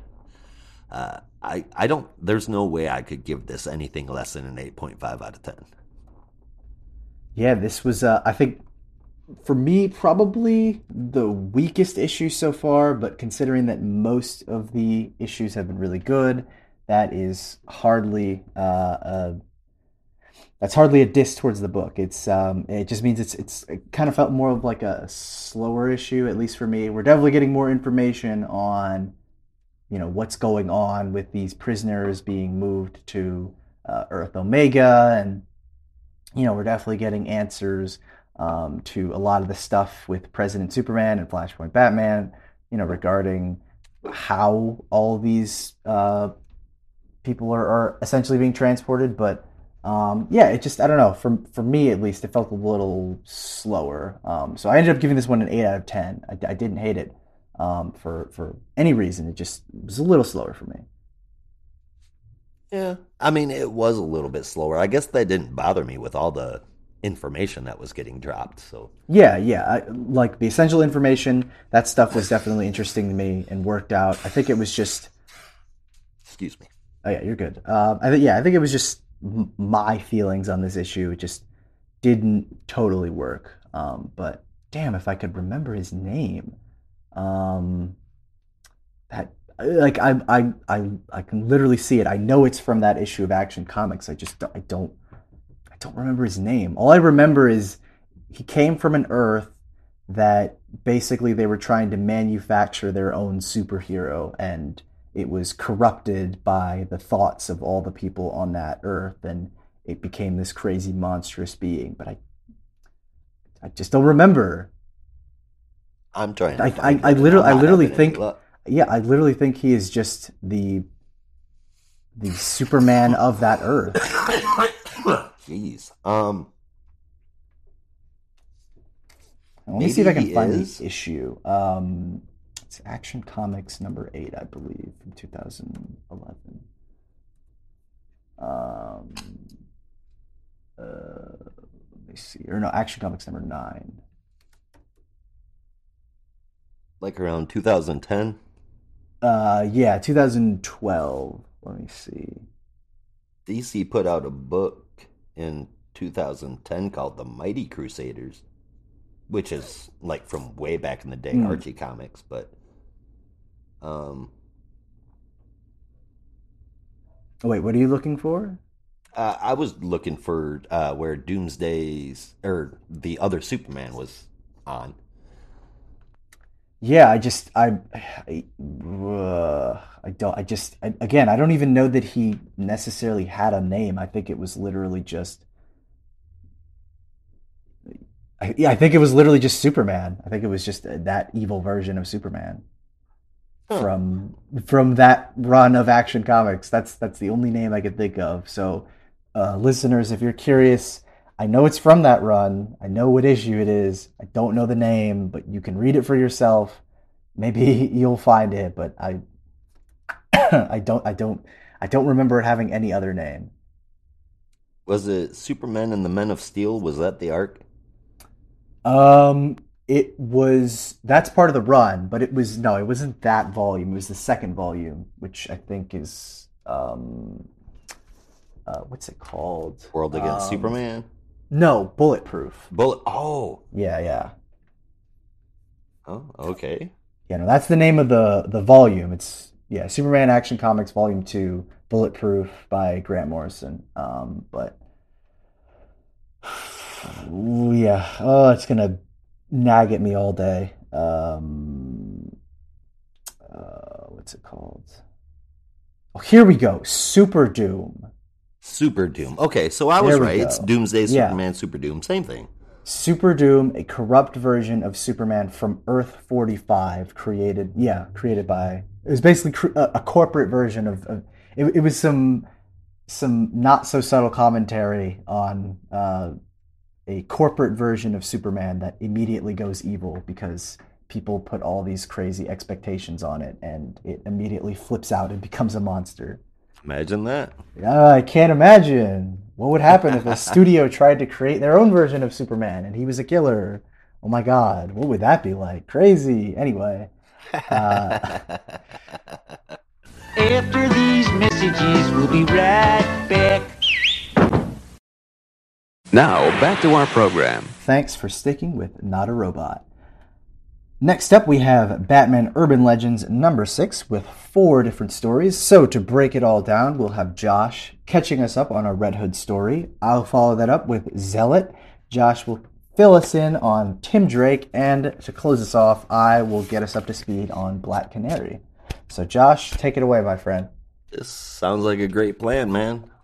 Jumping into Red Hood, we've got a cover from Nicola Scott and Annette Kwok. Red Hood was written by Chip Zdarsky with Becca Carey on letters and interior art from Eddie Burrows, Eber Friera, Scott Eaton, Julio Friera, Eau Claire Albert, Marcus Toe, and Adriano Lucas. That is quite the art team. Mm-hmm. Now, this is the finale of the Zdarsky run, as sad as that may be. Tears. And it is the end of the teardrop story as well. Oracle has let Red Hood into one of Batman's garages, and he's trying to find a way to save Batman. The problem is, Batman has only one untested antidote.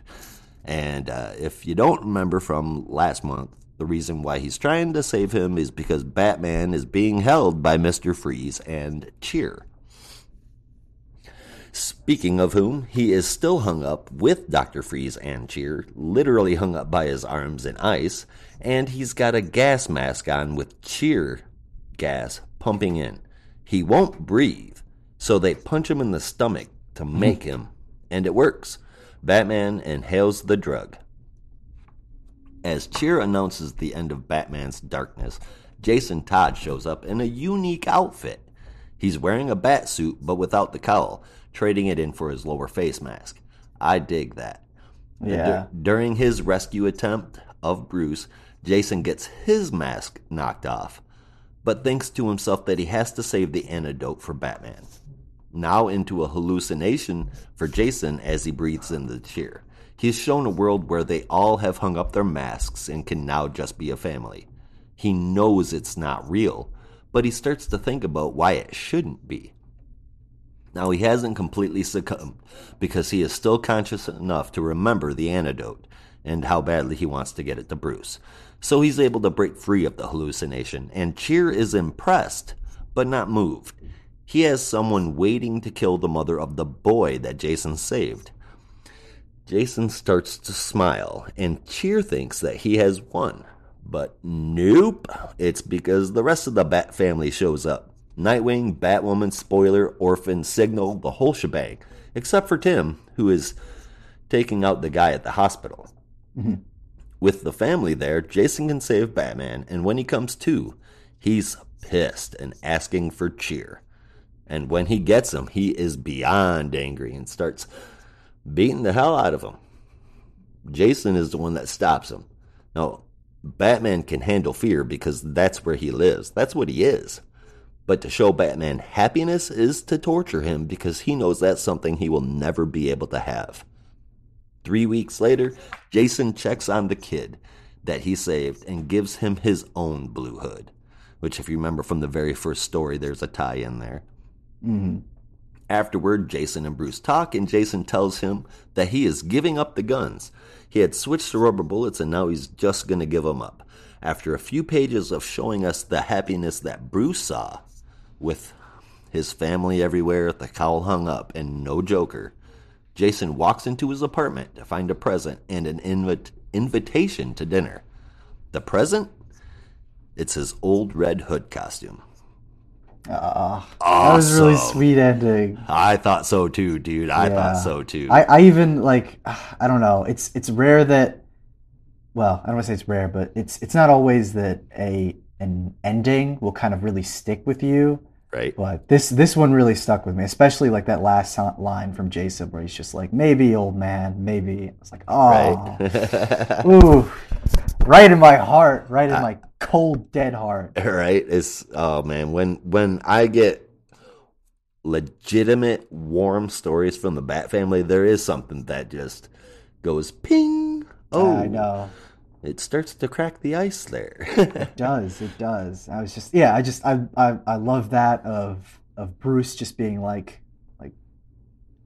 Jason, it's been kind of a rough ride over these past 6 issues, but I'm here for you, and I just want you to know that you'll always be a part of us, and to show that here's a version of your costume, still mean a lot to me. I was like, oh, my heart.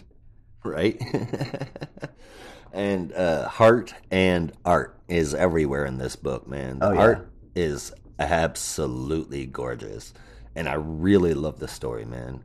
My Yeah. question is, do you think that we'll see this seep into other titles with Jason having given up the guns? Probably, considering the Task Force Z book is, featuring Jason as a lead, and it looks like he's just going to be using a crowbar for the, duration of that. So, yeah, What a I weapon for think him, man. I know. Yeah, no, I think at least for now, it seems like he'll just kind of be giving up the guns for at least a little bit, which I kind of like. And you think about it, it really is a full circle story because Yep. it was Jason's guns that kind of got him into this whole dilemma in the first place when he killed that boy's father with his guns. And at the end, his natural resolution is, look, I can't use them anymore. It's just not me. It's not the person I want to be. Right. And I think that's some real growth for Jason. I do. That's all we've been getting, man. Yeah.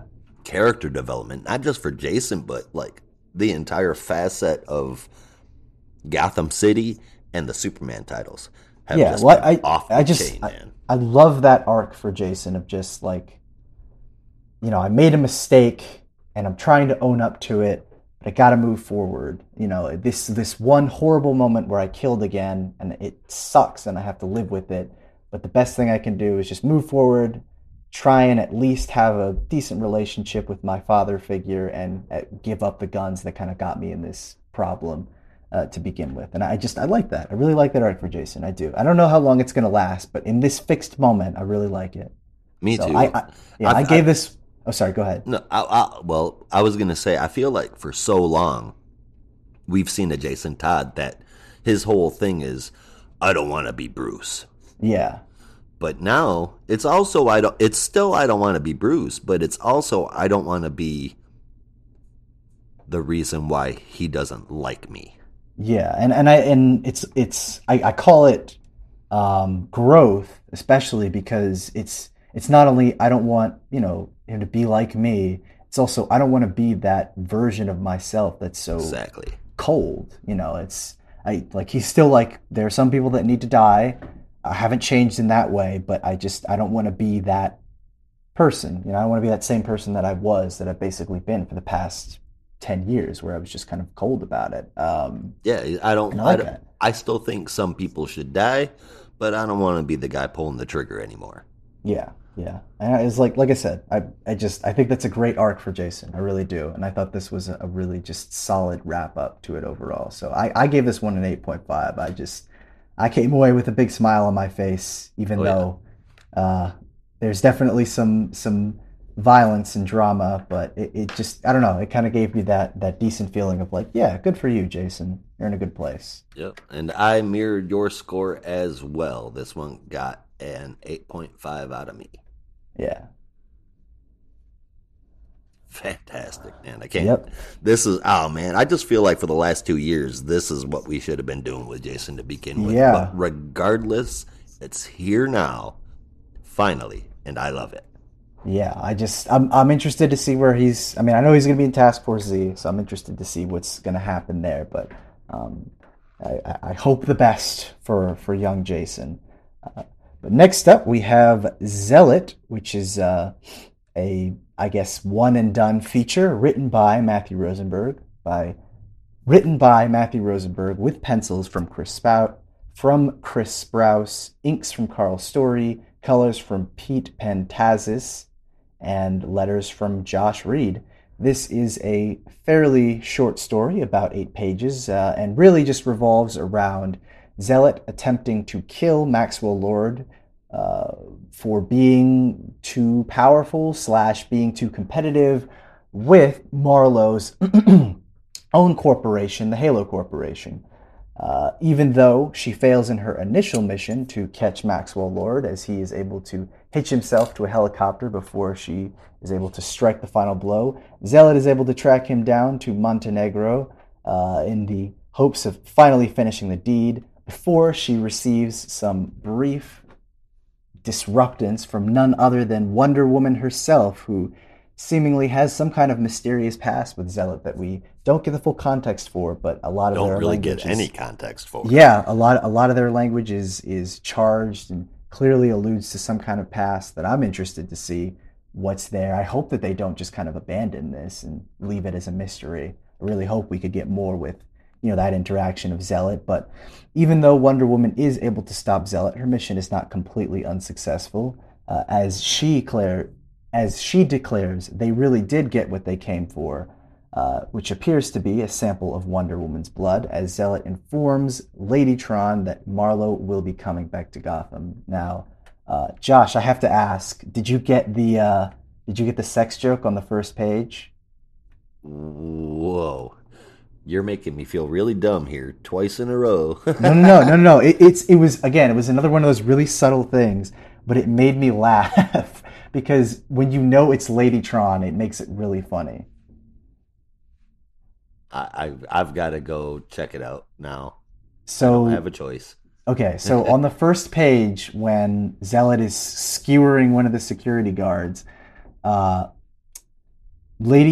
over the comm says, "I never thought watching Wonder Woman disembowel a bunch of rent-a-cops would do it for me, but this is doing it for me. It's like the Exxon Valdez over here," which is, again, Yep. It might seem like, what does that even mean? But if it's Ladytron and she's a machine and that her body runs on oil, Right. it just makes it really dirty. Literally, really dirty. I did catch that. I didn't remember it. That's all. Oh yeah. But No, I don't blame you. But I read it and it made me laugh. I giggled at that.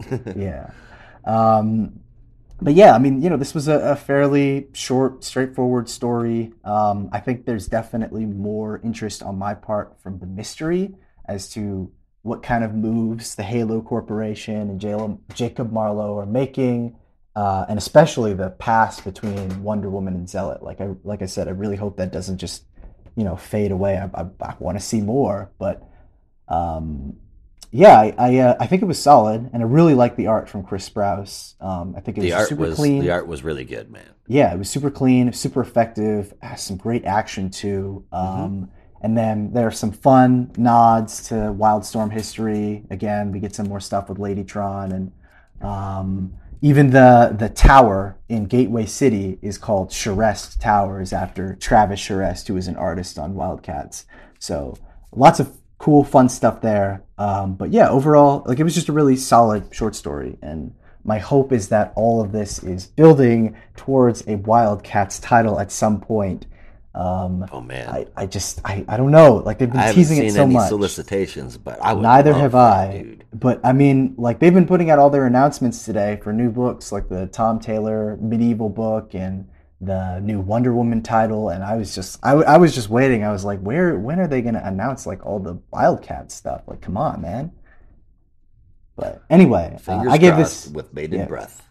Fingers crossed with bated breath, indeed. But anyway, I gave this an 8 out of 10. It was just really fun. And it's, like I said, it's clearly building towards something. I just want to see what that something is. All right, so you have a much better memory than I do. But as far as I can remember, Zealot has never had a problem being called Zealot. Isn't that right? Yet in this story, she did. Yeah, I think it was just by Maxwell Lord, probably because I noticed that too, and I was like, yeah, she usually doesn't mind. Right. But I think it was if I had to guess, it's probably just because Maxwell Lord said it, and she's just like, you don't get to call me that. Like, you're that makes sense. That makes me feel a little bit better about that part. Yeah. But here's the thing that got me, because I love the art, I love Wildstorm. Zealot's a great character, but I'm confused. You used the word mystery earlier, and I feel like that fits the whole story, not just Wonder Woman and Zealot's past. She snuck getting some of Wonder Woman's blood. When the hell does this take place? Because Wonder Woman isn't here right now. Yeah, I assume this is throwing me off, man. I guess it does say months ago, so I missed that. Yeah, presumably this is, I guess this will be before Death Metal, but it would have to be. Yeah, like you said, because I kind of noticed that at first. I was like, wait a minute, Wonder Woman, aren't you like in the sphere of the gods or whatever? Right. But yeah, no, It does say it was at least a month ago, so I guess you can assume this happened before The events of Grifter that. and Zealot were in Gotham City and everything. Yeah. Yeah. All right. So that makes me, you know what? It's going up a little bit now. Because it was throwing me off. I am intrigued for the Wonder Woman Zealot thing. I guess I missed that caption that said it was months ago, but Yeah. I'm very curious. I like it. I am a bit confused as to where this is going to go, but it was a really enjoyable short story. Yeah. And hopefully we're right and it's going to land in a Wildstorm ongoing. I don't even want a miniseries. I am half-assed demanding an ongoing Wildstorm title right now. I know. I do too. I really do. Especially if it's written by Matthew Rosenberg. But Oh, that I would just, be kick-ass. I just, cynical me just knows it's probably going to be a limited series. Probably going to be like a 6 or 8 issue miniseries about the Wildcats. And I would love to have an ongoing. I really do. But I feel like they're just going to play it safe and just give us the miniseries, and that'll be it. But no, if they could give us this creative team, him and Chris Sprouse doing a Wildcats book, that would be absolutely amazing. Can I just want to express my disdain for any miniseries length that isn't 3, 6, 9, or 12 issues. When it's in between those, it drives me bonkers. I don't know why. It just does. Really? Yeah. It's I feel like for a 3 issue is the perfect way to tell a very short story. A 6 issue mini is a way to just kind of like tell a little tale, maybe related or unrelated to the larger universe. And I feel like 6 issues is enough time to kick out a really good developed arc for a short contained story. 9 issues, I think, exist to take that and go just a little bit further than that. And then 12 issues is the full-blown story. When I hear that somebody's making a 5-issue miniseries, it makes me scratch my head. Really? I actually think 5-issue series, in my opinion, can sometimes work better than 6 issues. Because I know for me, sometimes a 6-issue series can really hit a point at issue 3 or 4 where it feels like it's dragging. Whereas with a 5-issue series, you can definitely kind of, you can trim it down. And, once you get to, it's almost like that perfect sweet spot where once you get to issue 2, there's still like 3 issues left. So if you're not digging it, you can always jump off. But once you get to issue 3, you're already more than halfway through it. So might as well finish. It's up to you. So it's almost like that business model. Yeah, it's like that perfect. Yeah, it's that perfect model where if you're reading it, there's a perfect place to jump off and there's a perfect place to keep going. Yeah, I don't know. Like, it would be great to have a Wildcats ongoing. I think we all can agree on that. But and whether if you or not DC don't, will commit, you're just a jerk. Yes, you are less than. No, I'm just Less kidding. We love you. Oh man! All right, I gave Should that we move one a on? 7.5 out of 10. I'm not. Nice. Don't think I Cool. gave my score on that one, but yeah, 7.5. Oh yeah, cool. Yeah, 7.5. All right. All right. Should we move on to our next one? I do believe so. All right. Next up, we have the Tim Drake backup story. So, Josh, take it away. Written by Megan Fitzmartin with art from Belen Ortega and Alejandro Sanchez, one of my favorite colorists. You're going to hear me say that every time I say his name. And lettering from Pat Brosseau. I said your name right, Pat.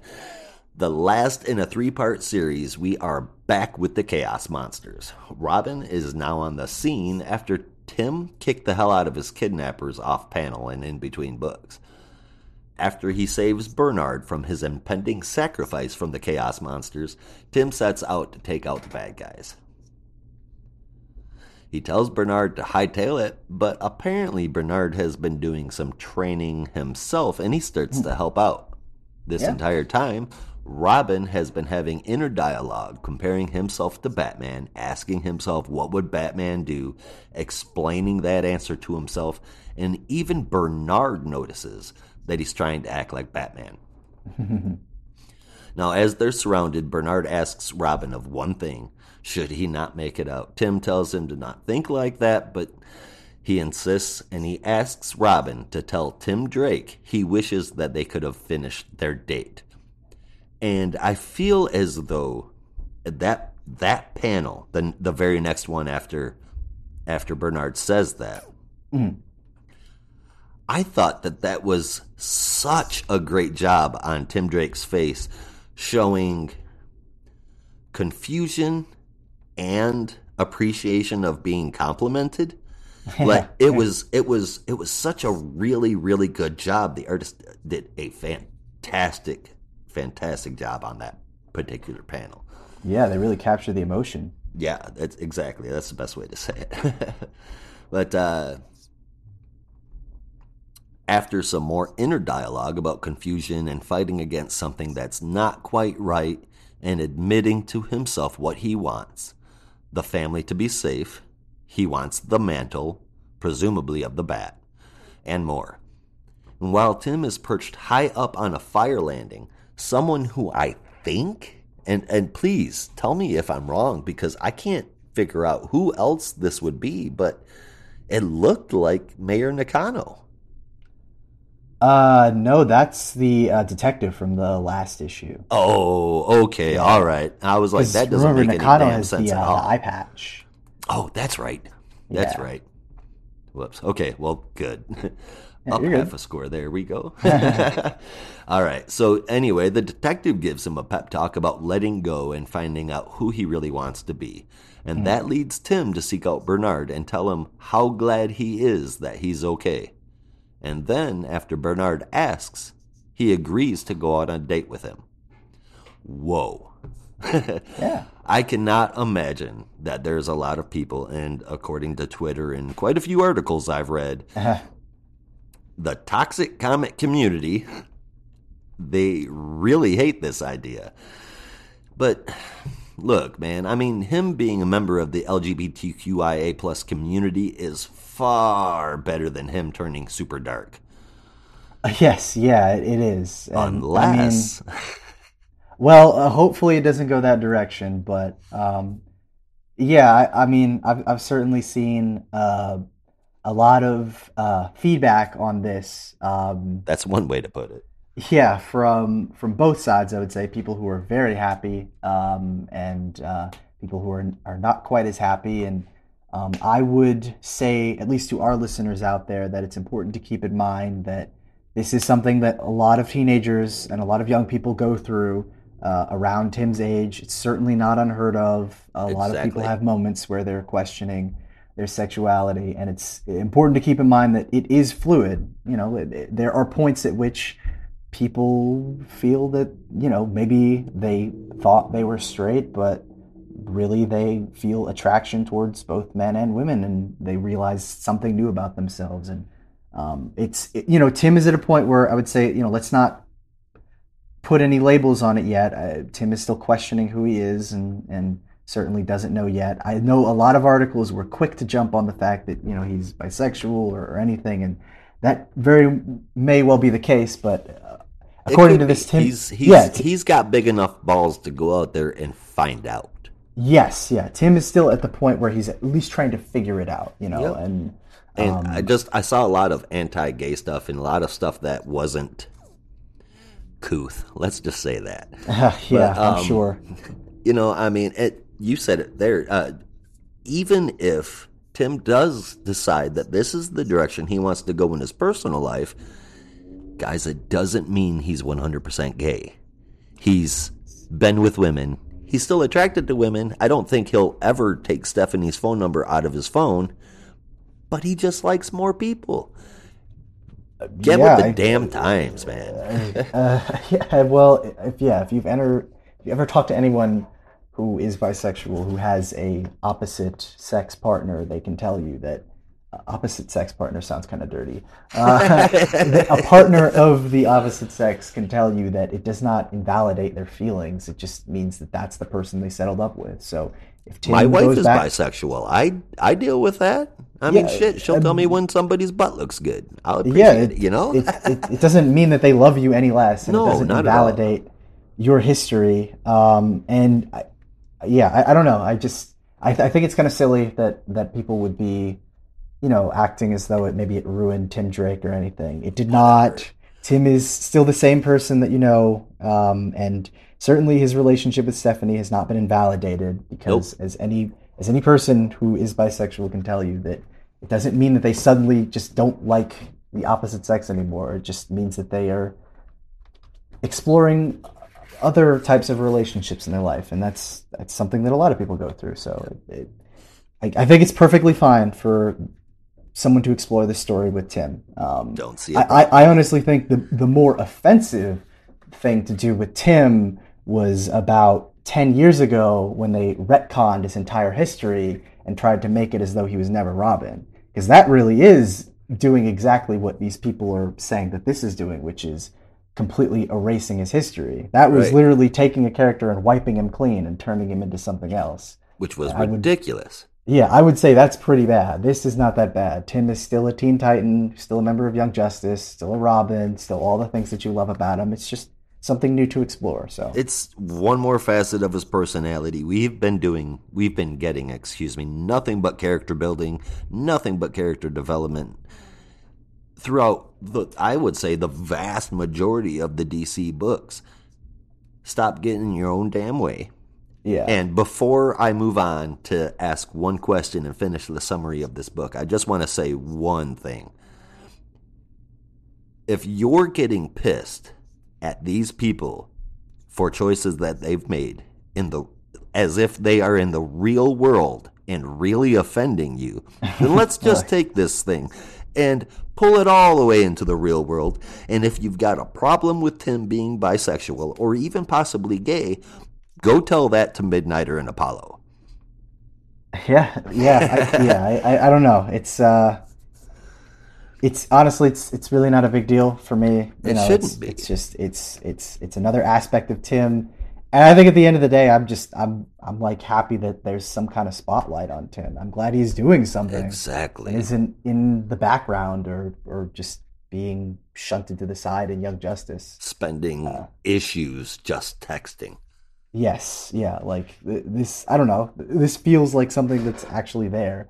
Exactly. Now I can understand critiques of the story. I do agree that the Chaos Monster plot was a little, I don't know, kind of empty. Didn't have a ton going for it. It definitely kind of felt like it was just there to get Tim to a place where he was questioning himself. So it was really just kind of a plot device. Mm-hmm. And I can understand that. I wasn't terribly interested in the villain, but my hope is that at the very least we can get some good, character development and character growth for Tim. That's really all I care about. That's the very job of a plot device, man. Yeah, my hope is that, maybe you can infuse that with a bit more of an interesting story. So the first two chapters were kind of like, they were good and I really loved the art, but again, the story was just kind of weak. I felt like the resolution, the wrap up to this was pretty good, even if the story is still kind of bland. But I gave it an 8 out of 10 because I felt like it was a strong wrap up for this particular arc of Tim Drake. Even if, the Chaos Monster stuff was just kind of there. It was just kind of there. Do you think that I could still possibly be right and they are going to send Tim Drake dark because they're going to continue this storyline and this exploration for just a little while and then something happens to Bernard?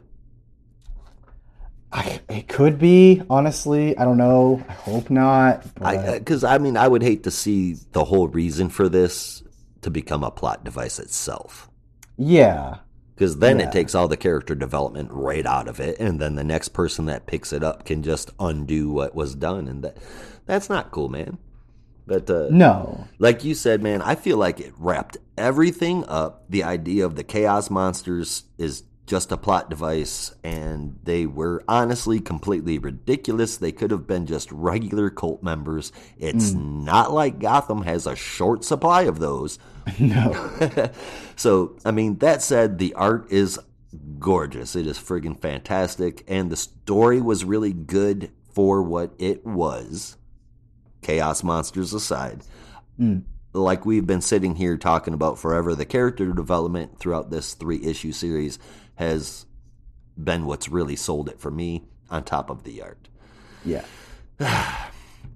Tim Drake is my favorite Robin, period. I am super cool with this new direction. I hope that we see him gain a bit more confidence in himself. And though this arc is done, it looks like Tim's story isn't, as it does say to be continued in Urban Legends number 10, but we are only on number 6 right now, so we've got a little while to wait. Yeah, not till, assuming it keeps its monthly schedule, December, it seems. Let's hope. Yeah. For this story, man, it deserves an 8.5 out of 10. Nice. All right, next up we have our final story in this anthology, and that is our Black Canary final story. That is our Black Canary story, aptly titled Solo, as it features Black Canary going solo. This was written by Joshua Williamson with art from Trevor Hairsine, colors from Rain Barreto, and letters from Steve Wands. In the Hall of Justice, Black Canary and Green Arrow are having some very appropriately... No, that's not the word. Having some very aptly timed... What am I going for here? Why am I getting it? This just doesn't make any sense. See, guys, out there, I'm not the only one that screws up. See? I know. It's just It's like this not just me. sentence just like made no sense. No, okay, here we go. Because I was like, what the hell was I trying to say? Meanwhile, in the Hall of Justice, Green Arrow and Black Canary are having some appropriate alone time. That just sounded weird. It did. Anyway, also, the way you said "meanwhile" in the Hall of Justice, you said that wrong. You're supposed to go. Say meanwhile in the Hall of Justice. Yeah. Anyway, in the Hall of Justice, Black Canary are doing their thing with some target practice and Batman. It's basically what I'm trying to say. As they are aiming for a particular dummy with Batman's face on it, as you do, while when Dinah gets the call that she needs some help from Oracle. So she stops by the clock tower as Babs fills her in on a particular mission that she will be the perfect fit for. A new organization called Trust has acquired a lot of the technology that was sold after the Joker War, and she believes that Black Canary will be the perfect person to go undercover to find out about the woman who is running Trust, a woman by the name of Juliet Ballantyne. It's a cute little scene where Babs and Dinah trade some banter, in particular chiding each other over their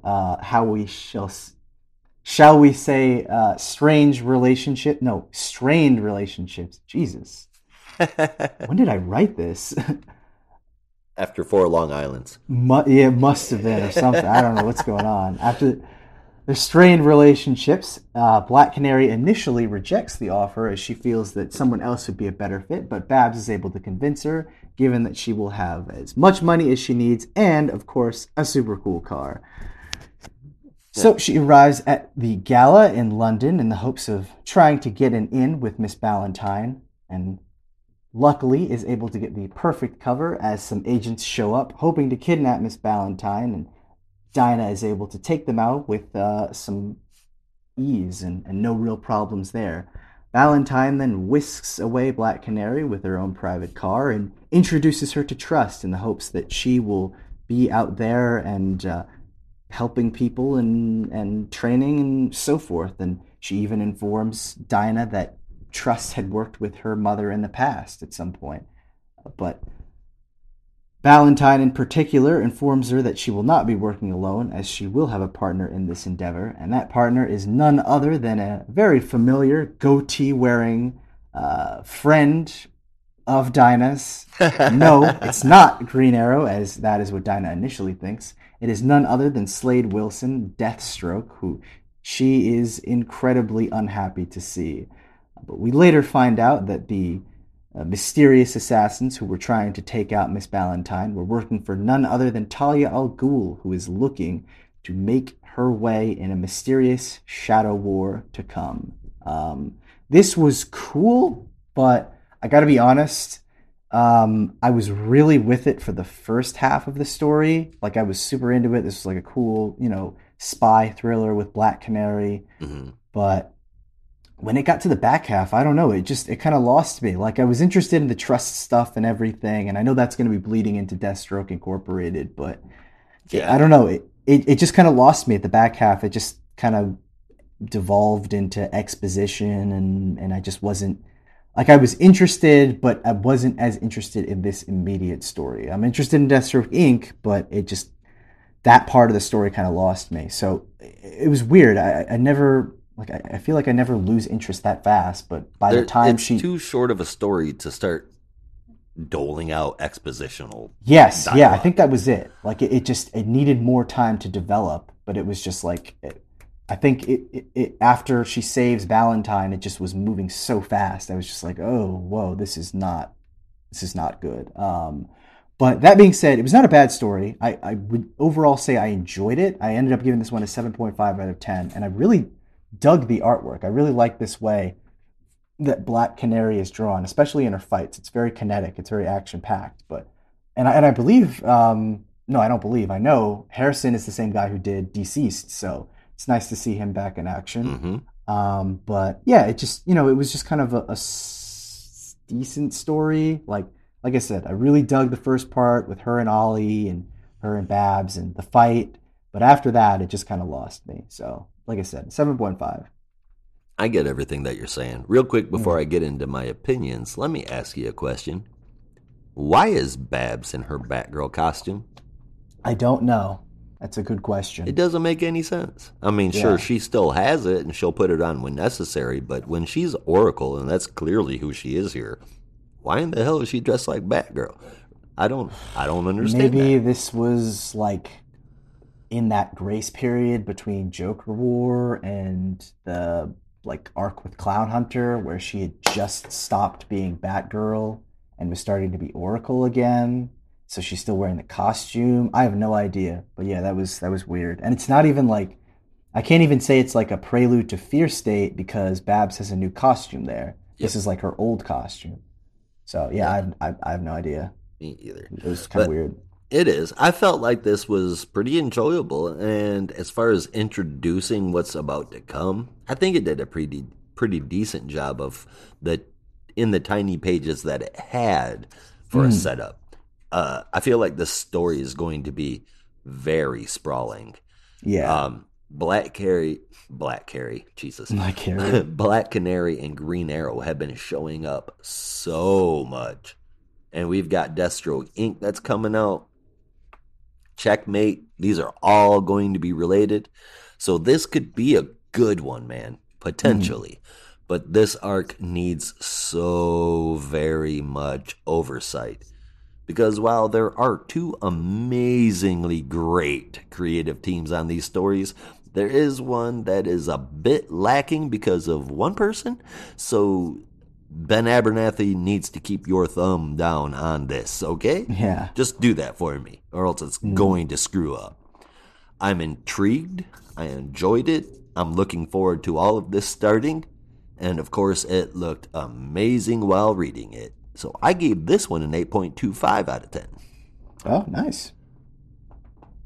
I thought so. I'm Mm. very curious. You know how I feel about Bendis, so I'm not happy that he's a part of this little tiny universe that's going on, but with everyone else involved, I'm hoping that it still pulls off the caper or whatever it is we're going for here. Yeah. Yeah, no, I mean, it's hard to say yet, but I think at least in terms of the story, I think Deathstroke Inc. will be pretty interesting, for as long as we have it. And I definitely want to see what kind of story they're really going to build out of it, especially with that little tease at the end, Shadow War.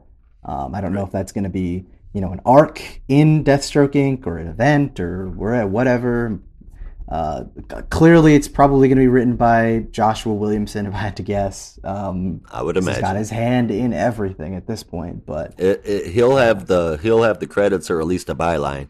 yeah, exactly. So yeah, even if it didn't even if this particular story didn't land in every aspect, I'm interested to see where Deathstroke Inc. goes, and And I where just Black like. Canary and Green Arrow go, because I feel like we've been seeing them represented in their best personalities.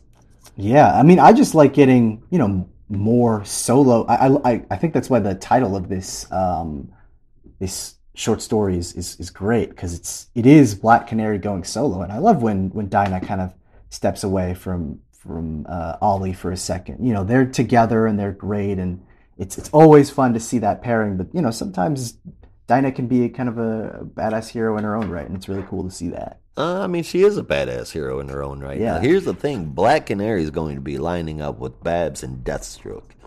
Green Arrow is with Checkmate. I'm Yeah. very curious if we're going to see Black Canary and Green Arrow on opposite sides of the coin. It's possible. It's very possible. I mean, I don't. I kind of dropped Checkmate, if I'm being honest. Oh, I did too. But as I remember from Checkmate and Justice League, Ollie had purchased Checkmate because he had a ton of money now, and Yeah. so he's kind of running that in secret. And so my guess is in He's this funding great Checkmate and the Justice League. Yeah, my guess is that in this great shadow war that's to come, it's probably going to pit, all the secret organizations against each other again, and or at least some of them. And yeah, and there's definitely a possibility that Ollie with Checkmate and Dinah with Trust are, probably going to come to blows. Even though, Dinah is kind of working as a double agent for Trust, and they don't know that yet. So while it may look like they're fighting each other, they may actually just be working together in secret. So I'm good with that. yeah, yeah, It's a well-deserved 8.25 out of 10 as far as I'm concerned. And overall, these were really, really good books. It honestly, this is probably my favorite ongoing anthology book series that I've ever read. Oh, I honestly can't tell you when or what the last one I enjoyed was. I don't like anthologies. They annoy the shit out of me because it feels like they're just little tiny stories thrown in to sell a big book for $10. And they're never super great. A great example is like every single one from Death Metal. yeah. They were all horrible, man. Baby Batman, I mean, come on. But this one, for me, I look forward to Urban Legends every month. And I can say I look forward to it because I never go into it going, oh God. You know what I mean? Yeah. It's always, well, last month was pretty good. Let's see where this goes. And it has yet to let me down. So I am giving this one an 8.5 out of 10 across the board for the whole book.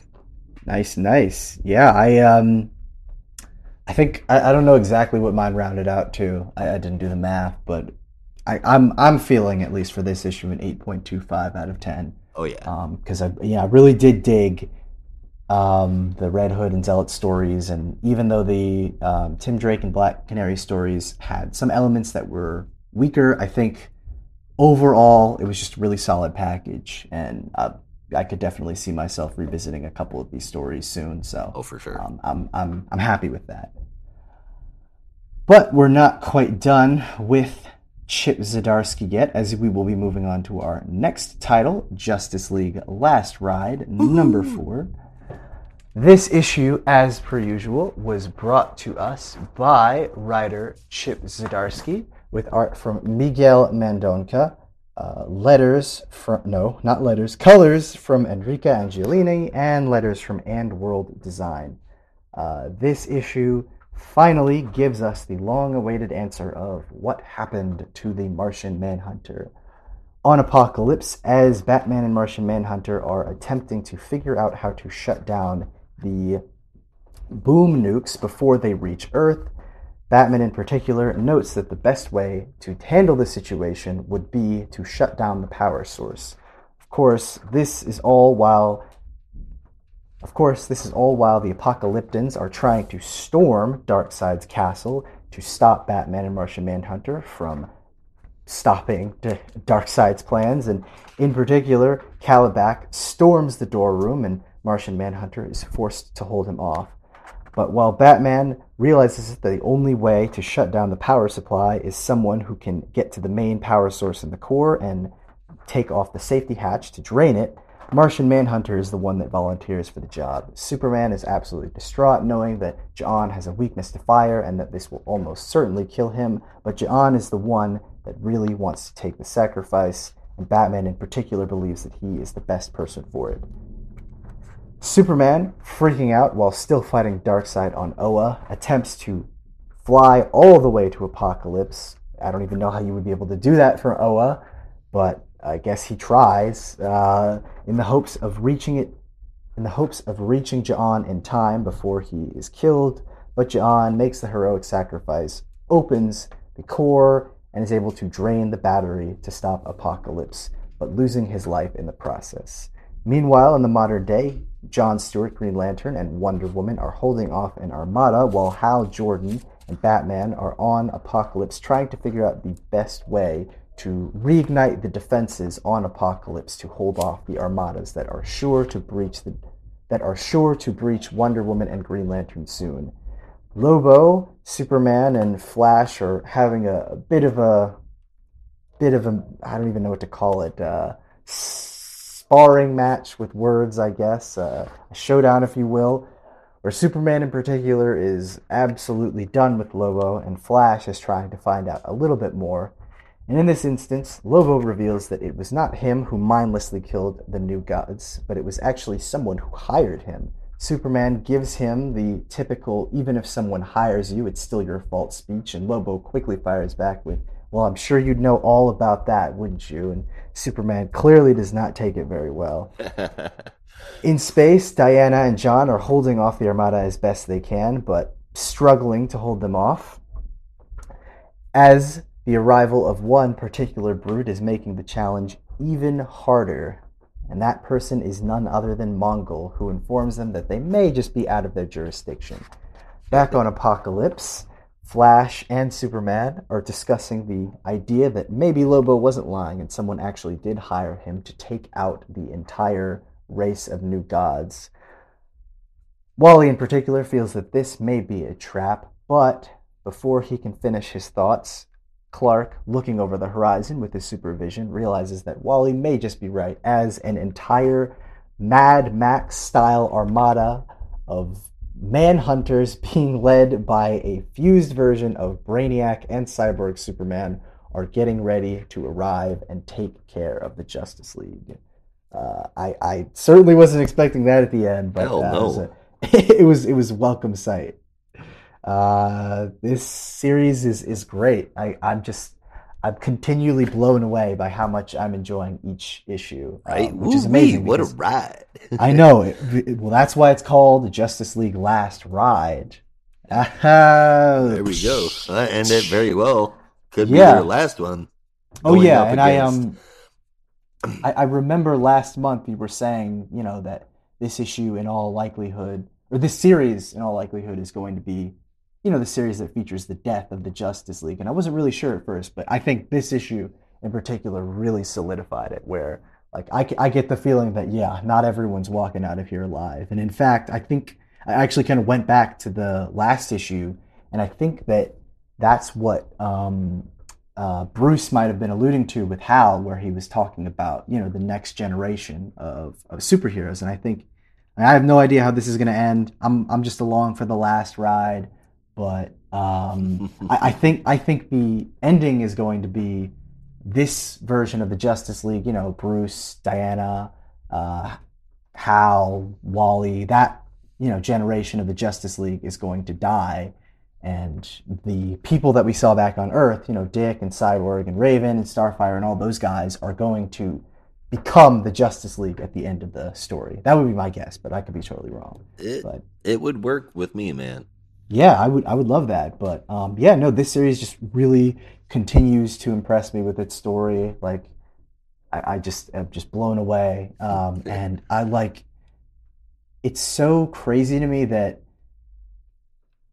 the art in this series is almost like getting even better with each issue. Like the I first know, right? issue's art was really amazing, but it's almost like each subsequent issue, Mendonça has been trying to outdo himself. So each battle, each, quiet moment has just been even more, just beautiful than the last one. And I mean, there's just so many panels that I could just point out. Like literally, really, just get it if you get a chance to even pick up this issue, just flip through it, and you'll see what I mean. Just like all these, shots of people's faces or people in action or whatever, and it's like somehow even better than how good it was in the first issue and the second issue and the third issue. It's like he's just stepping himself up in each one. And maybe that's because the script is getting crazier and he's being asked to draw even more crazy stuff. I have no idea. But man, it looks so good. It does. And like I am so glad that was not a digital first series, because Me if we had too. only been getting like little chunks of this, I would have been so PO'd. Like, You and me both, man. yeah, just being able to have like these 20-page installments each month makes it so much better. Oh, So absolutely. if it wasn't clear, I absolutely love this issue. I gave it an 8.5. I actually gave it an 8.75 because just talking about it made me realize how much more I liked it. That's, I'm right there with you, man. I mean, if you asked me to sit down and give you an essay on why I love this book, I wouldn't even know where to start. Yeah, Like you said, man, the artwork, and that's the best word to describe it, man. It's Yeah. beautiful. it is beautiful. That like it just. that Sorry, I didn't mean lower, to cut you off. No, you're but- fine. That lower right pane where Lobo is giving Superman shit. Oh man, Look at I that. know exactly. I know exactly what you're talking about. Superman's face, dude. I mean, wow, is the Yeah. only word I've got. And it's And not you even were- his whole body, dude. It's I know, just and his you were face. you were talking about how Belen Ortega captured the emotion in Tim's face, Yeah. in Urban Legends. Mendonça's ability to capture emotion in this series is like, my God, it's Off the charts. incredible. Like even the like more somber moments where Batman is trying to say goodbye to Martian Manhunter, and Martian Manhunter's preparing to make the sacrifice, and Superman is freaking out. Like it's just, oh man. Yeah, when he's flying through the air yelling, John! Yeah. And Oh. then when you see Martian Manhunter get engulfed, it was just it's absolutely beautiful. And how cool. I mean, I know I said I'm going to sound like I'm betraying myself. I know I said that Daniel Sampere's version of Mongol might have been my favorite I've ever seen. I haven't seen a ton of versions of Mongol, but his version of Mongol was so good. But I don't know, like this version of Mongol that we saw that was about to throw down with Wonder Woman is pretty good. He looks really badass, and I like the new Yeah. style that he's got. Yeah. And the story, I mean, we've been raving about the art, but the story is so damn interesting. I mean, this Yeah. shows me it's like this is who I think these characters really are. Yeah, I mean, a story is good when like I was just flying through this book. Like I was done after like I think 15 minutes or something because I was so into it. Yeah. I mean, I think it might have been 10. Yeah. Less. Of course, we're 4 issues in, and I am still totally in. Yep. We've got 2 issues left, right? I think I honestly I don't know because I've seen like on one of the like comic book release sites or whatever, it said it was a 7-issue series, but I've also seen some people saying it was an 8-issue series. So I have no idea. And in all honesty, I think we're just gonna have to see when we get to December. Like if there's another issue, great. If it's done after 7, then it's done after 7. I have no idea. But I love this series.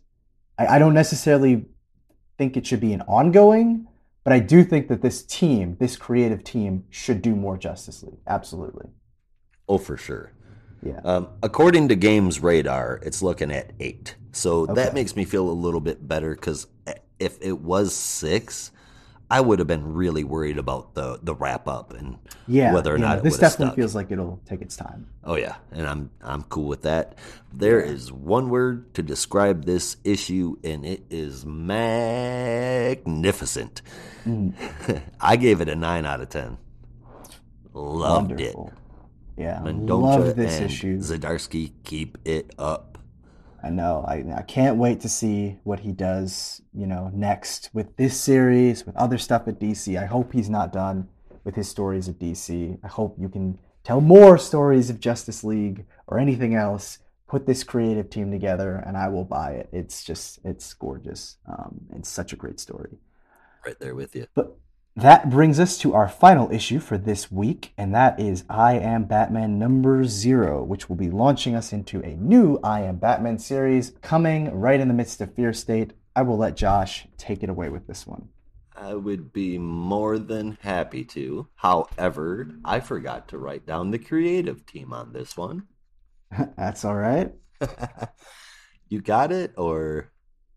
I do have it. This is brought to us by writer John Ridley with art from Travel Foreman, inks from Norm Ratmund, and letters from Rex Locus. Okay. Thanks, man. Hey, no problem. Hey, we're human, not robots. Yes. All right, so this one starts out with Jace in Kyoto, Japan, where he has been training and helping revolutionaries. It quickly goes to present day, with Alleytown residents protesting the conditions of Gotham. And let's be honest, they kind of have a right to, and more than that, they deserve to be able to. Gotham is a shithole. Fair enough. Very much. Jace Fox is working for his dad at Fox Tech, and during that time, he re-meets up with Hadia, who is, I think it's Hadia or Hadia. Yeah. Who is working with his dad to bring broadband to underserved countries, which is pretty cool. He's also in radio contact with Vol, who I'm unfamiliar with, but provides him with tech support, for lack of a better term. Yeah. Jace goes into the Batman R&D lab, and Vol is trying to hack what I think is the Hellbat suit, or something very close to it. Looks like it, yeah. So Jace can have access to it. Arcanine had 6 people's IDs when he was busted, so Vol tries to track them down and find their phones. He gets one. He takes off toward the docks where the signal led, and it turns out that the people who owned those IDs are dead in the warehouse, where some serious bombs are being made. Mm. One of the bad guys there making those bombs betrays the other and leaves setting off one of the bombs. Jace scoops him up with his leg shot and carries him, and they are both blown into the nearby water. After they get out, Jace grills the guy, and he gives him very little info, except that whatever's going down is going down in Alleytown. He heads there, and he knows what's happening. The IDs were to let some people cause a whole lot of trouble at the protests in Alleytown, set them up to make it look like the protesters were the bad guys, giving the law enforcement there and the magistrate the chance to attack with provocation. Mm-hmm.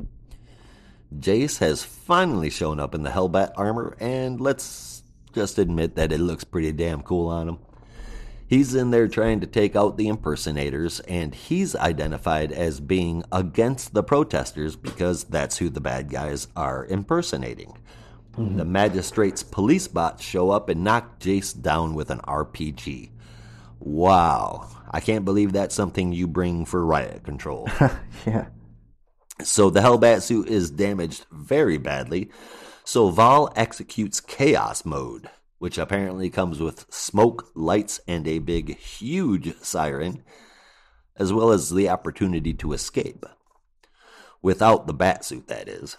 Back at Foxtech, Jace realizes that he can't just take the original Batman stuff. It's not for him. And he wants his own symbology so that people know they're safe with him. That's when he tells Vol that he needs their help designing something. This was a bit better than I was expecting, actually. Yeah, this was solid. It was really solid. It's a big book, but it does have a lot in it. And as far as painting motivation and personality of Jace is concerned, it does a great job. Mhm. As well as the introduction of his own Bat family, or at least kind of anyway. The art was mostly great, but when it faltered, it really faltered.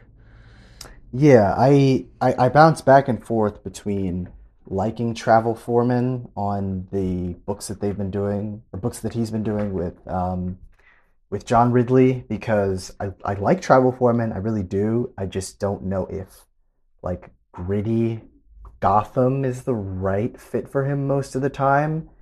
I Yeah, usually think of him as like horror, or that sort of thing. Like I think I mentioned before, he did Animal Man. He did like a couple issues of the Ultimates, and that yeah. was good for him because they were very horror focused. But yeah, I don't know. Well, he Sometimes, certainly can't draw the Hellbat armor. yeah, sometimes it can look good. Sometimes it can just look a little and I wonder if that's because he's not necessarily a good fit, or maybe the inks aren't quite there, or I don't know. Maybe it's just a mixture of all of them. But yeah, I definitely agree. Sometimes it's there, sometimes it's not. Yeah. So, I mean, I like the next Batman, but this is me ready to do away with alternate stories, history lessons, and, well, this is eventually going to happen. I want to see Jace Batmaning. Just get it here already. Other than that, I enjoyed the hell out of it. 8 out of 10. Yeah, I thought it was just like I said, solid setup. I'm interested to see where the series is going to begin and how Jace is going to make his own symbol. So I also gave this one an 8 out of 10. I think that's the only one we matched on this week. Yeah. Where is it? Where is it? Oh, right. Now that that's done, let's break down our top three books for this week and a standout moment if you have one. Josh, how about you start us off? I think my choices were pretty obvious. Urban Legends takes number 3. Again, the only anthology series I've ever looked forward towards, and having usually it's 4 stories, consistently just kicking ass, even when they're not amazing, they're still really good. That deserves number 3. The same things can be said about number 2. That's Detective Comics. The writing, the art in it is just gorgeous. The backup stories almost always work for me there. It's just been a great run in Detective. Yeah. And number 1 is obviously Justice League Last Ride. Oh, yeah. And I think we pretty much covered why that is in my number 1 spot. Yeah. Now, my favorite moment, that is when Injustice Incarnate showed up and I looked at them and I knew every single person there. That was awesome. Yeah, you got it more than me. Yep. And I thought I was supposed to be the DC encyclopedia, but I had no idea who that guy with like the onk on his face was. When they started doing the New Earth stuff, I gave it its fair chance. Uh, And then here, just I want to say about 2 years ago, I went through and reread it just to see if I was right, and it was as bad as I remember. But but it had its highs and lows. But that Fate guy, and that's where he's from. mm. Lady Quark, though, I know that's who that is, but I'm having a hell of a time remembering where I know her from. Yeah, I had no idea. I was just like, I guess that's some lady in like a yellow glowing skin suit or something. Right. So, what were your top 3? My top three are kind of similar to yours. At number three, I had I Am Batman number zero. I thought it was just a really solid setup. I was almost going to tie it with Detective Comics, but I Am Batman just narrowly beat it for my third spot. At number two, I had Batman Urban Legends. Number six, overall, it was just a really solid anthology and delivered stories that, again, were just some were really great, some were just kind of solid. And honestly, that's okay. But at number 1, I had to give it to Justice League Last Ride number 4. Easily my favorite issue of this week. It was just absolutely phenomenal. And like I said, it's rare sometimes where you just have a book that you're so immersed in that you just fly through it. And I'm so into this story. I'm so into the art. They just are so in sync with each other, and it's so great to read. So it made my top spot. But my favorite moment for this week was definitely a tough one. There were a lot of great moments from all the books. I did want to give it to Dan Mora with the splash page of Bruce in the classic bat suit. But to be honest, I had to give it to a moment that was completely unexpected, caught me off guard, but I still loved it nonetheless. And that is the final page of Justice League Last Ride, where Cyborg Superman / Brainiac is riding atop his Mad Max car with an army of manhunters. And I was just like, this is not what I was expecting, but I'm so here for it. So I had to get into that. What an unusual team up, too. Yeah, I know. And I'm like, I don't know how they got like merged together or whatever, but I hope we get some clarity on that, because that is way off the wall, but I'm totally here for it. Oh, no. No, wait. This is an Elseworld story. Never mind. I was like, I wonder if this is going to tie into the Beast Boy Cyborg merch, but it can't. Oh, no. I think, yeah, that one is, that one I'm sure is down the road or whatever. But in any case, we have a lot of titles that we enjoy, but some weeks we have some titles that we don't enjoy. You know what it's time for? It's time for the biggest stinker. Oh, that's nasty. So, which title made your stink list today, Josh? On my stink list today, I had no choice but to put Joker. I feel As like did I. We got 2 issues back to back where really nothing happens, and that's just not good. Almost really 2 filler issues. The last one was definitely a filler issue, and this one just had a tiny bit more meat in it. That's a bummer, man. Joker books should do better than that. I agree. Yeah, it was really just kind of a middle of the road issue. It just didn't have a ton to really grab me like the past 4 have, and it sucks. But you know, my hope is that this is just the one time, and I mean, I guess technically the last issue was like that, but my hope is the main story, at least, this is just the one time, and we can kind of get back on track with the next issue. I hope so. With our biggest stinker and top 3 done, are there any particular titles from this week that you would like to elect to the dump list? None from this week. We do have Wonder Woman that's still on the Rorschach and Future State Gotham. However, I will say, while it definitely is still on the dump list, Wonder Woman was just a little bit better than we've had in the last few issues. So maybe that'll be a positive. Maybe we'll see it come back up. But as of right now, that's what I've got on the dump list. How about you? I don't have any issues in particular that I want to put in the dump list, even though, you know, Joker was my biggest stinker. I don't want to get rid of it anytime soon, but I did have a chance to read Wonder Woman and Future State Gotham. Wonder Woman, I agree, was definitely a little bit of an improvement, and it was kind of nice to see some stuff in there, but Future State Gotham, I don't know. I'm perfectly happy keeping that one on the dump list. Yeah, and I think that's exactly where it's going to stay. They would have to take something incredibly drastic to get it off of there. Oh, yeah. And that's the show. We hope you had fun. We definitely did. Come back next week for more DC Comics Talk, when we will be reviewing Flash number 773, Nightwing number 83, Catwoman 34, Superman and the Authority number 2, Blue and Gold number 2, Shazam number 2, and Batman Secret Files Clown Hunter number 1. Oop, oop. With that, there's only one way that we say goodbye around here. Until next time, Be good to each other. and don't be a robot.